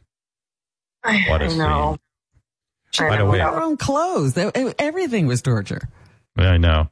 Hey, I was going to ask you. So have you ever met Prince Harry since he moved to L.A.? No, I have not. Because I'm wondering what you make of that. In light of the movie, in light of you playing Lady Diana, the fact that he, part of me thinks he's crazy for leaving the royal family because it's a great gig on some level. And then the other part of me thinks he's real brave, like his mother. He's just like, I'm fed up with these people. They're driving me insane and I'm getting out. Where do you stand on this? I think that Diana's legacy is so clearly walking and talking around the world in her boys. And I think it's really interesting to see them both choose such different paths, because she herself was like kind of a weird mix of things. Like, she wanted to leave the family, but she also wanted to raise like a beautiful, positively functioning, successful king. Like, she really still wanted to sort of be monarchy adjacent. It's not like she was completely condemning of the whole like institution. So the fact that Harry feels like he, you know, has agency and freedom of choice, like that's something that she fought really hard for. So I'm very happy that the both of them are leading the lives that they live. Yeah, well, since you're almost Lady Di, you're the closest thing we have to her. I mean, I guess, so you're saying you're proud of your son for leaving and having the freedom to leave. So there you go. You know, that's very nice. By the way, Kristen sounds different because she's on her iPhone mic. I don't know what happened with the connection, but you know, usually works out pretty well. I was complimenting you on the outfit you wore to the LA. Sorry. But I have like a weird dark cloud. It is my fault that the internet is not working because we're like plugged into the wall. It makes no sense at all. It's because I'm in the room. Like, I have weird magnets in my body or something like. Yeah. Well, look, I don't know. I'll let you go in the sense that, you know, our connection isn't that strong. For some reason, the sound is weird. But look, I was playing with Robin. She was pretending to be you, and we were figuring out if you're going to win the Academy Award. We got some tough competition. They're talking, you know, Frances McDormand. She's up every year. We got Penelope Cruz, Olivia Colman, like I said. But you know what? They're saying you got the number one. All of them have almost, except for you, have been nominated before, I think. Breath of fresh air you got going for you, and they're saying you got the best performance, I think. And would it be out of line for me to request that when you give your Academy Award speech, maybe you remember your old friend Howard and, you know, drop his name in there somehow? You know what I mean? What do you think? What list does he go on? Yeah, I mean, I'd like to thank you. Why not? I mean, I don't know why, but I think. Maybe the last thing I say is like, Howie, you were right. Yes. There you go. There you go. Howard was right. That's all. I want to be right once in a while. And to clear up, before you leave, two things. So now you're engaged, and there will be a wedding. I mean, I know I'm not going to be invited to the wedding. I'm sure of that. I mean, I don't know you guys well enough. But are we having a big wedding? What are the plans? Give me something so that I know what is going on. Where are we at? What are we doing? Is there? I want to. Well, the actual planning, but we've sort of conceived of it. Like, I've pictured it. I want to stay home. Like, I want to be in LA so everyone can come, and you know, I want it to be pretty chill. Like, I don't want anyone walking anyone down any aisles. Like, we're just gonna like stand and like do vows and fucking party after. Like, it's kind of just a great excuse to like get together and like say I love you in front of all your friends. We would love to be friends with you. Like, this is, you know, full standing offer. Come to the wedding. Like, we welcome you. Or you can. I want to see it. Yes, I want to see what you're going to wear. I want to see what the food is. I mean, what are you going to do? Are you going to wear a traditional wedding dress? Or I could see you in something. I mean, I love the outfit you're wearing now. I don't even know what you call this, the jacket with the little bra top or what. I mean, what a bot on you. I mean, you could wear anything. I saw that in the movie. What is the fantasy? What are you going to wear? Well, the only reason I can't tell you is because I don't want to tell Dylan. Oh. But he doesn't need to listen to this interview. No. No, I want to wear like, not a dress per se. I want to wear like a little, I'm like whispering, like, I think I might actually just tell you because it's fucking funny and she won't listen to this interview. I want to wear like the best pair of Levi's ever and like an old t-shirt that has a tuxedo printed on it, but like cut off and barefoot and in, like, you know, I want to get married in like Topanga. Like, I want to be chilling. I want it to be very homey. I want to see her laugh hysterically when she sees me in like a faux tuxedo t-shirt. And what will she wear? She's not telling you? You're not coordinating this thing at all? I don't know. Whatever she wants. Like, I have no idea.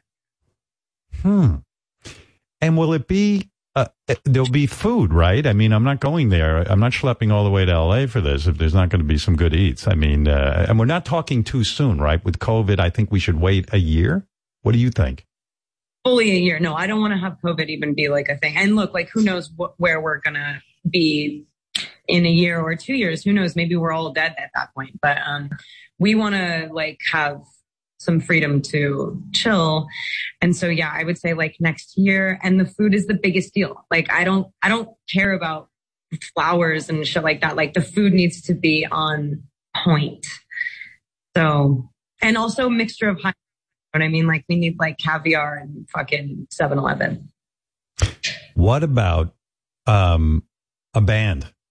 There's got to be a band for dancing, I'm assuming.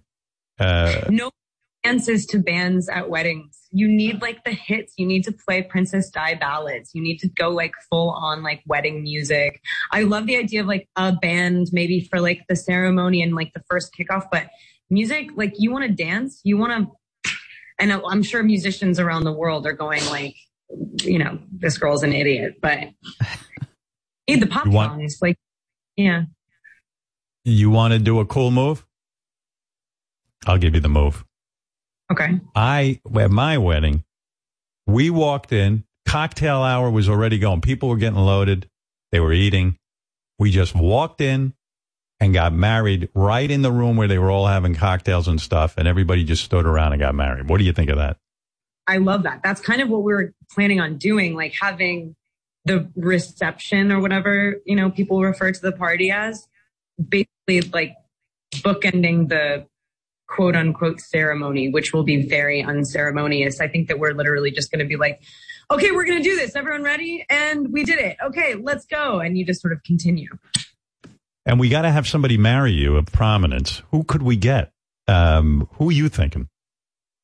We're either going to have like no one. We're just going to do it ourselves and just like not have somebody officiate to sort of like have another party involved in like our moment. But we did hear that Guy Fieri from the Food Network officiates a lot of gay weddings. Of the Food Network, we both cook all the time. We're like very food obsessed. And so the idea of that man, that sweet, sweet, spiky headed man coming to our wedding and officiate, it just makes me laugh so much. It would be worth having somebody infringe on our moment. If a guy, you'd be like, that might be the person that we would have other than Guy Fieri. I think it's just going to be me and Dylan. Man, Have you put out I like it. A request to him? He's awesome. Yeah. You know him? I don't, this, but we haven't reached out. No. Well, listen, the connection's weird with the, with that iPhone mic, so it's hard to hear. But, man, I think you should have, here's what I'm saying. You should have this dude marry you because you think he's funny. You do the vows and all that stuff. And we get like an Ed Sheeran or somebody to do 1 or 2 songs at the wedding. Some key rock and roll friend of yours to get up and do a couple of numbers dedicated to the two of you. What do you think of that? I think it's a great idea. Maybe, I mean, who knows? Maybe it'll be the first time I ever get to meet Mick if he wants to come at the wedding. Stones perform at your wedding. I love it. It'd just be beautiful. But, well, listen, the movie, you got to go see Spencer. It opens in theaters nationwide this Friday. It's always good talking to you. I love talking to you. Dude, you're literally the best person to talk to. You have the best interviews that exist. I'm so happy that you had me back on the show. I love your show. Yeah, and I love talking to you. It's a lot of fun, and I always learn a lot because listen, you're what's happening in showbiz. I start learning about acting, all this other stuff too. Life. And congratulations on playing Lady Di. I think it's great. And yeah, let's see what happens. I think maybe Oscar. This is good. I like it. It's your time. I like it. The movie's called Spencer. Check it out. Opens in theaters nationwide this Friday. And I'm sorry the connection went kablooey, but yeah, we'll talk again some other time. The microphone still works and you're just hearing me on the phone. I don't fucking know. I'm technologically inept or whatever. Who knows? But we'll talk again, hopefully sooner than 3 years. And I guess that's it. And thanks. No, thank you, dude. Robin, Howard, thank you so much. I'll see you later, hopefully. Bye, Kristen. Bye, Kristen. See you.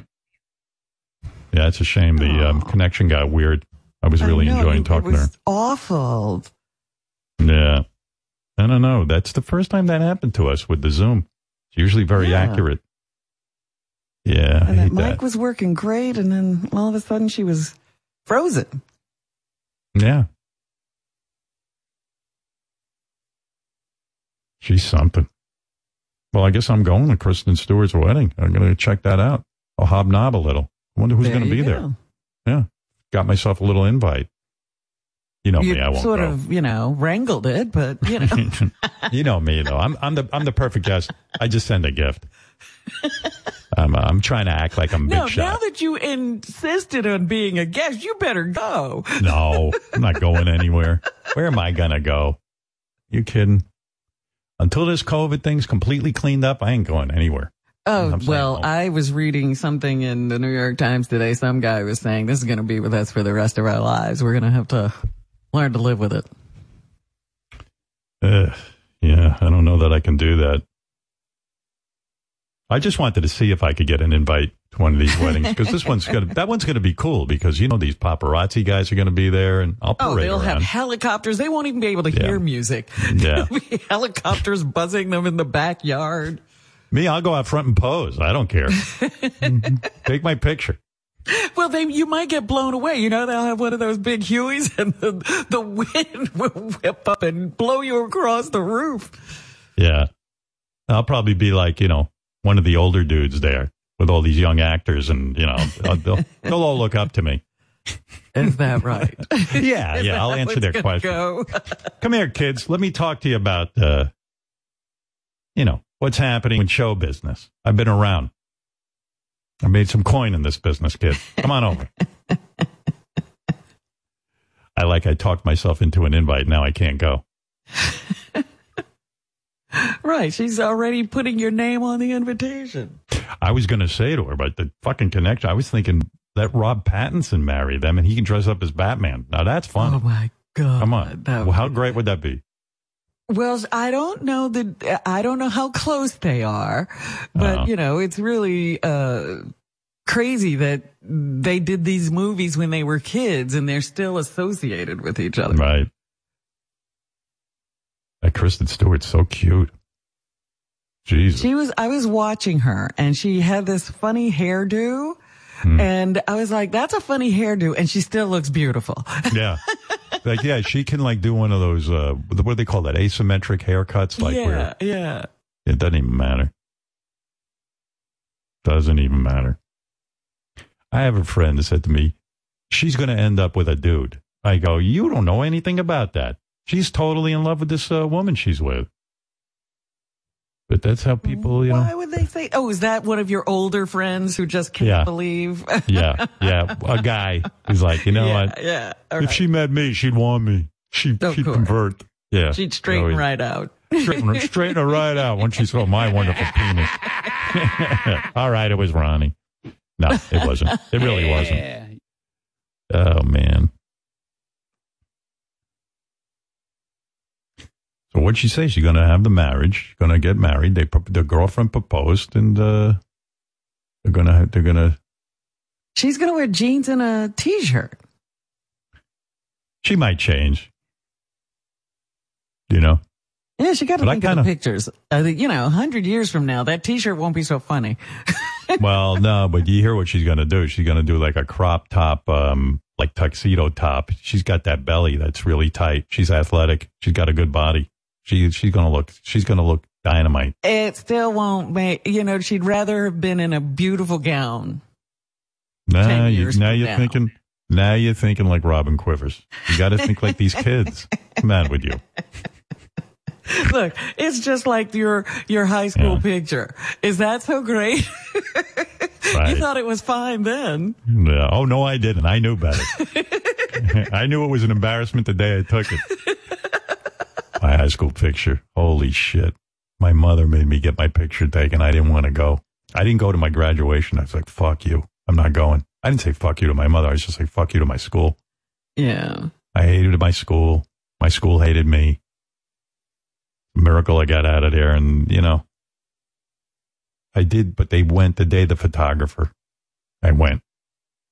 I've seen that picture on the internet. It's all over the place. Looks like someone did my hair up, but they didn't. You know, I had the long hair, and the ponytail.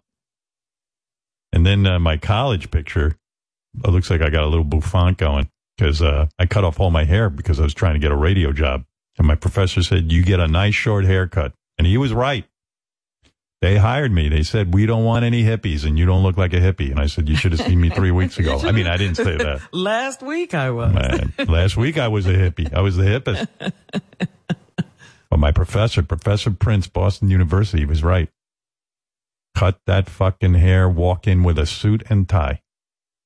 And I did it. And I felt like a douche because I was going to the cool rock station. And all the dudes working there were all dressed like hippies. Long hair, beards, all Jeans. Of them. Yeah. Even the salespeople looked a little bit hippie-ish. And I walk in with my jacket, tie, my attaché case, my resumes, my tape, you know, with the short hair, little bob. Hello, I'm Howard Stern. I would like a job. And this dude, Donald J. Barnett, he looked at me and he said, you know what? I'm going to listen to your tape because I'm sick of these fucking hippies. It was the right day to hit him. Yeah, I hit him because evidently these hippies weren't showing up for work and they weren't doing what he said and they were saying all kind of bullshit to him. And he goes, you look like a good boy. I said, I am a good boy. What I lack in talent, I'll give you in drive. And the guy hired me. And what did I do? I turned down the job. What an asshole I was. What a douche. I turned down the job of my dreams. I got scared. See, Kristen Stewart's brave. She took the job. I'll be Lady Di. I'll get over my fears. Not me. I don't get over my fear. I was so paralyzed with fear that I would suck. I said to him, thank you, but I can't take the job. Oh, my God, I'm getting the chills right now thinking about it. He's like the guy's in a suit, and he's still fucking up. Yeah, he's still a hippie. And they gave it to some other dude, and the dude was good. I thought everyone was better than me. I had made a horrible mistake, and I called him back a couple of weeks, I don't know, maybe a month later. Wow. This is Howard Stern. He goes, who? I go, the guy who turned down the job. I made a mistake. Could you forgive me? What's with you? You got the job and you turn it down. You're not reliable, blah, blah, blah. I said, I got scared. I got nervous. Please give me another chance. Well, I don't have anything now, but I got a little part-time thing. New Year's Eve morning or New Year's morning. You'll be on January 1st. Go do it. And don't bother me. Don't tell me your problems. I got to work overnights at WKTU Soft Rock. And I don't want to be disturbed in the morning. If you got a problem, call someone else. Well, sure enough, I get there. Did I have a problem? I jammed all the equipment. It wouldn't work. Who did I call? The guy who hired me said, don't call me. I said, I'm calling you. You're going to kill me. He goes, what did you do? I said, none of the equipment works. He goes, call the fucking engineer. And then the guy who came on after me, I didn't know him. I told him what happened. He says, oh, they're going to fire your ass. I said, oh, no. And this is Donald J. Barnett. He called me. You woke me up.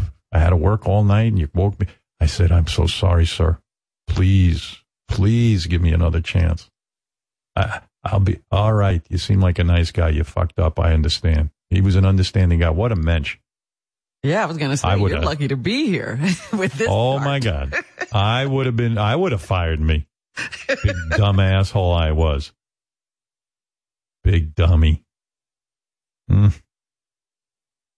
Anyway. And the rest is history. Yeah. Yeah. Geez, hey guys, what happened with Kristen Stewart's connection? I was grooving with her. I was getting into the wedding plans and yeah. What happened? I'm bummed out a little bit sitting here. I mean, she was fully connected to the internet with a wire, but something happened with her computer, and it just crapped out. I'm thinking maybe it was our equipment because look at all my monitors. They're filled with all kind of nonsense. Yeah, we're having issues too. I think you're having an issue. I think Fred's having an issue. Something's going on today, but that wasn't what happened with Kristen. I got the special Verizon connection. Nothing's supposed to happen on my end. I got like one of the best connections you can have. Paid a fortune there's for it. always something that can happen. Yeah. Shit. I was enjoying talking to her too. Got a nice vibe about her. Yeah, and once that switch over to the iPhone, that wasn't working at all. No, it sounded terrible. Should have just called her on the phone. You know? That's right. Yeah, that would have been better. That would have worked. But all right. Yeah, let's make a plan. If we ever lose connection, we should just talk to the person on the phone. You know? I don't know who I'm talking to.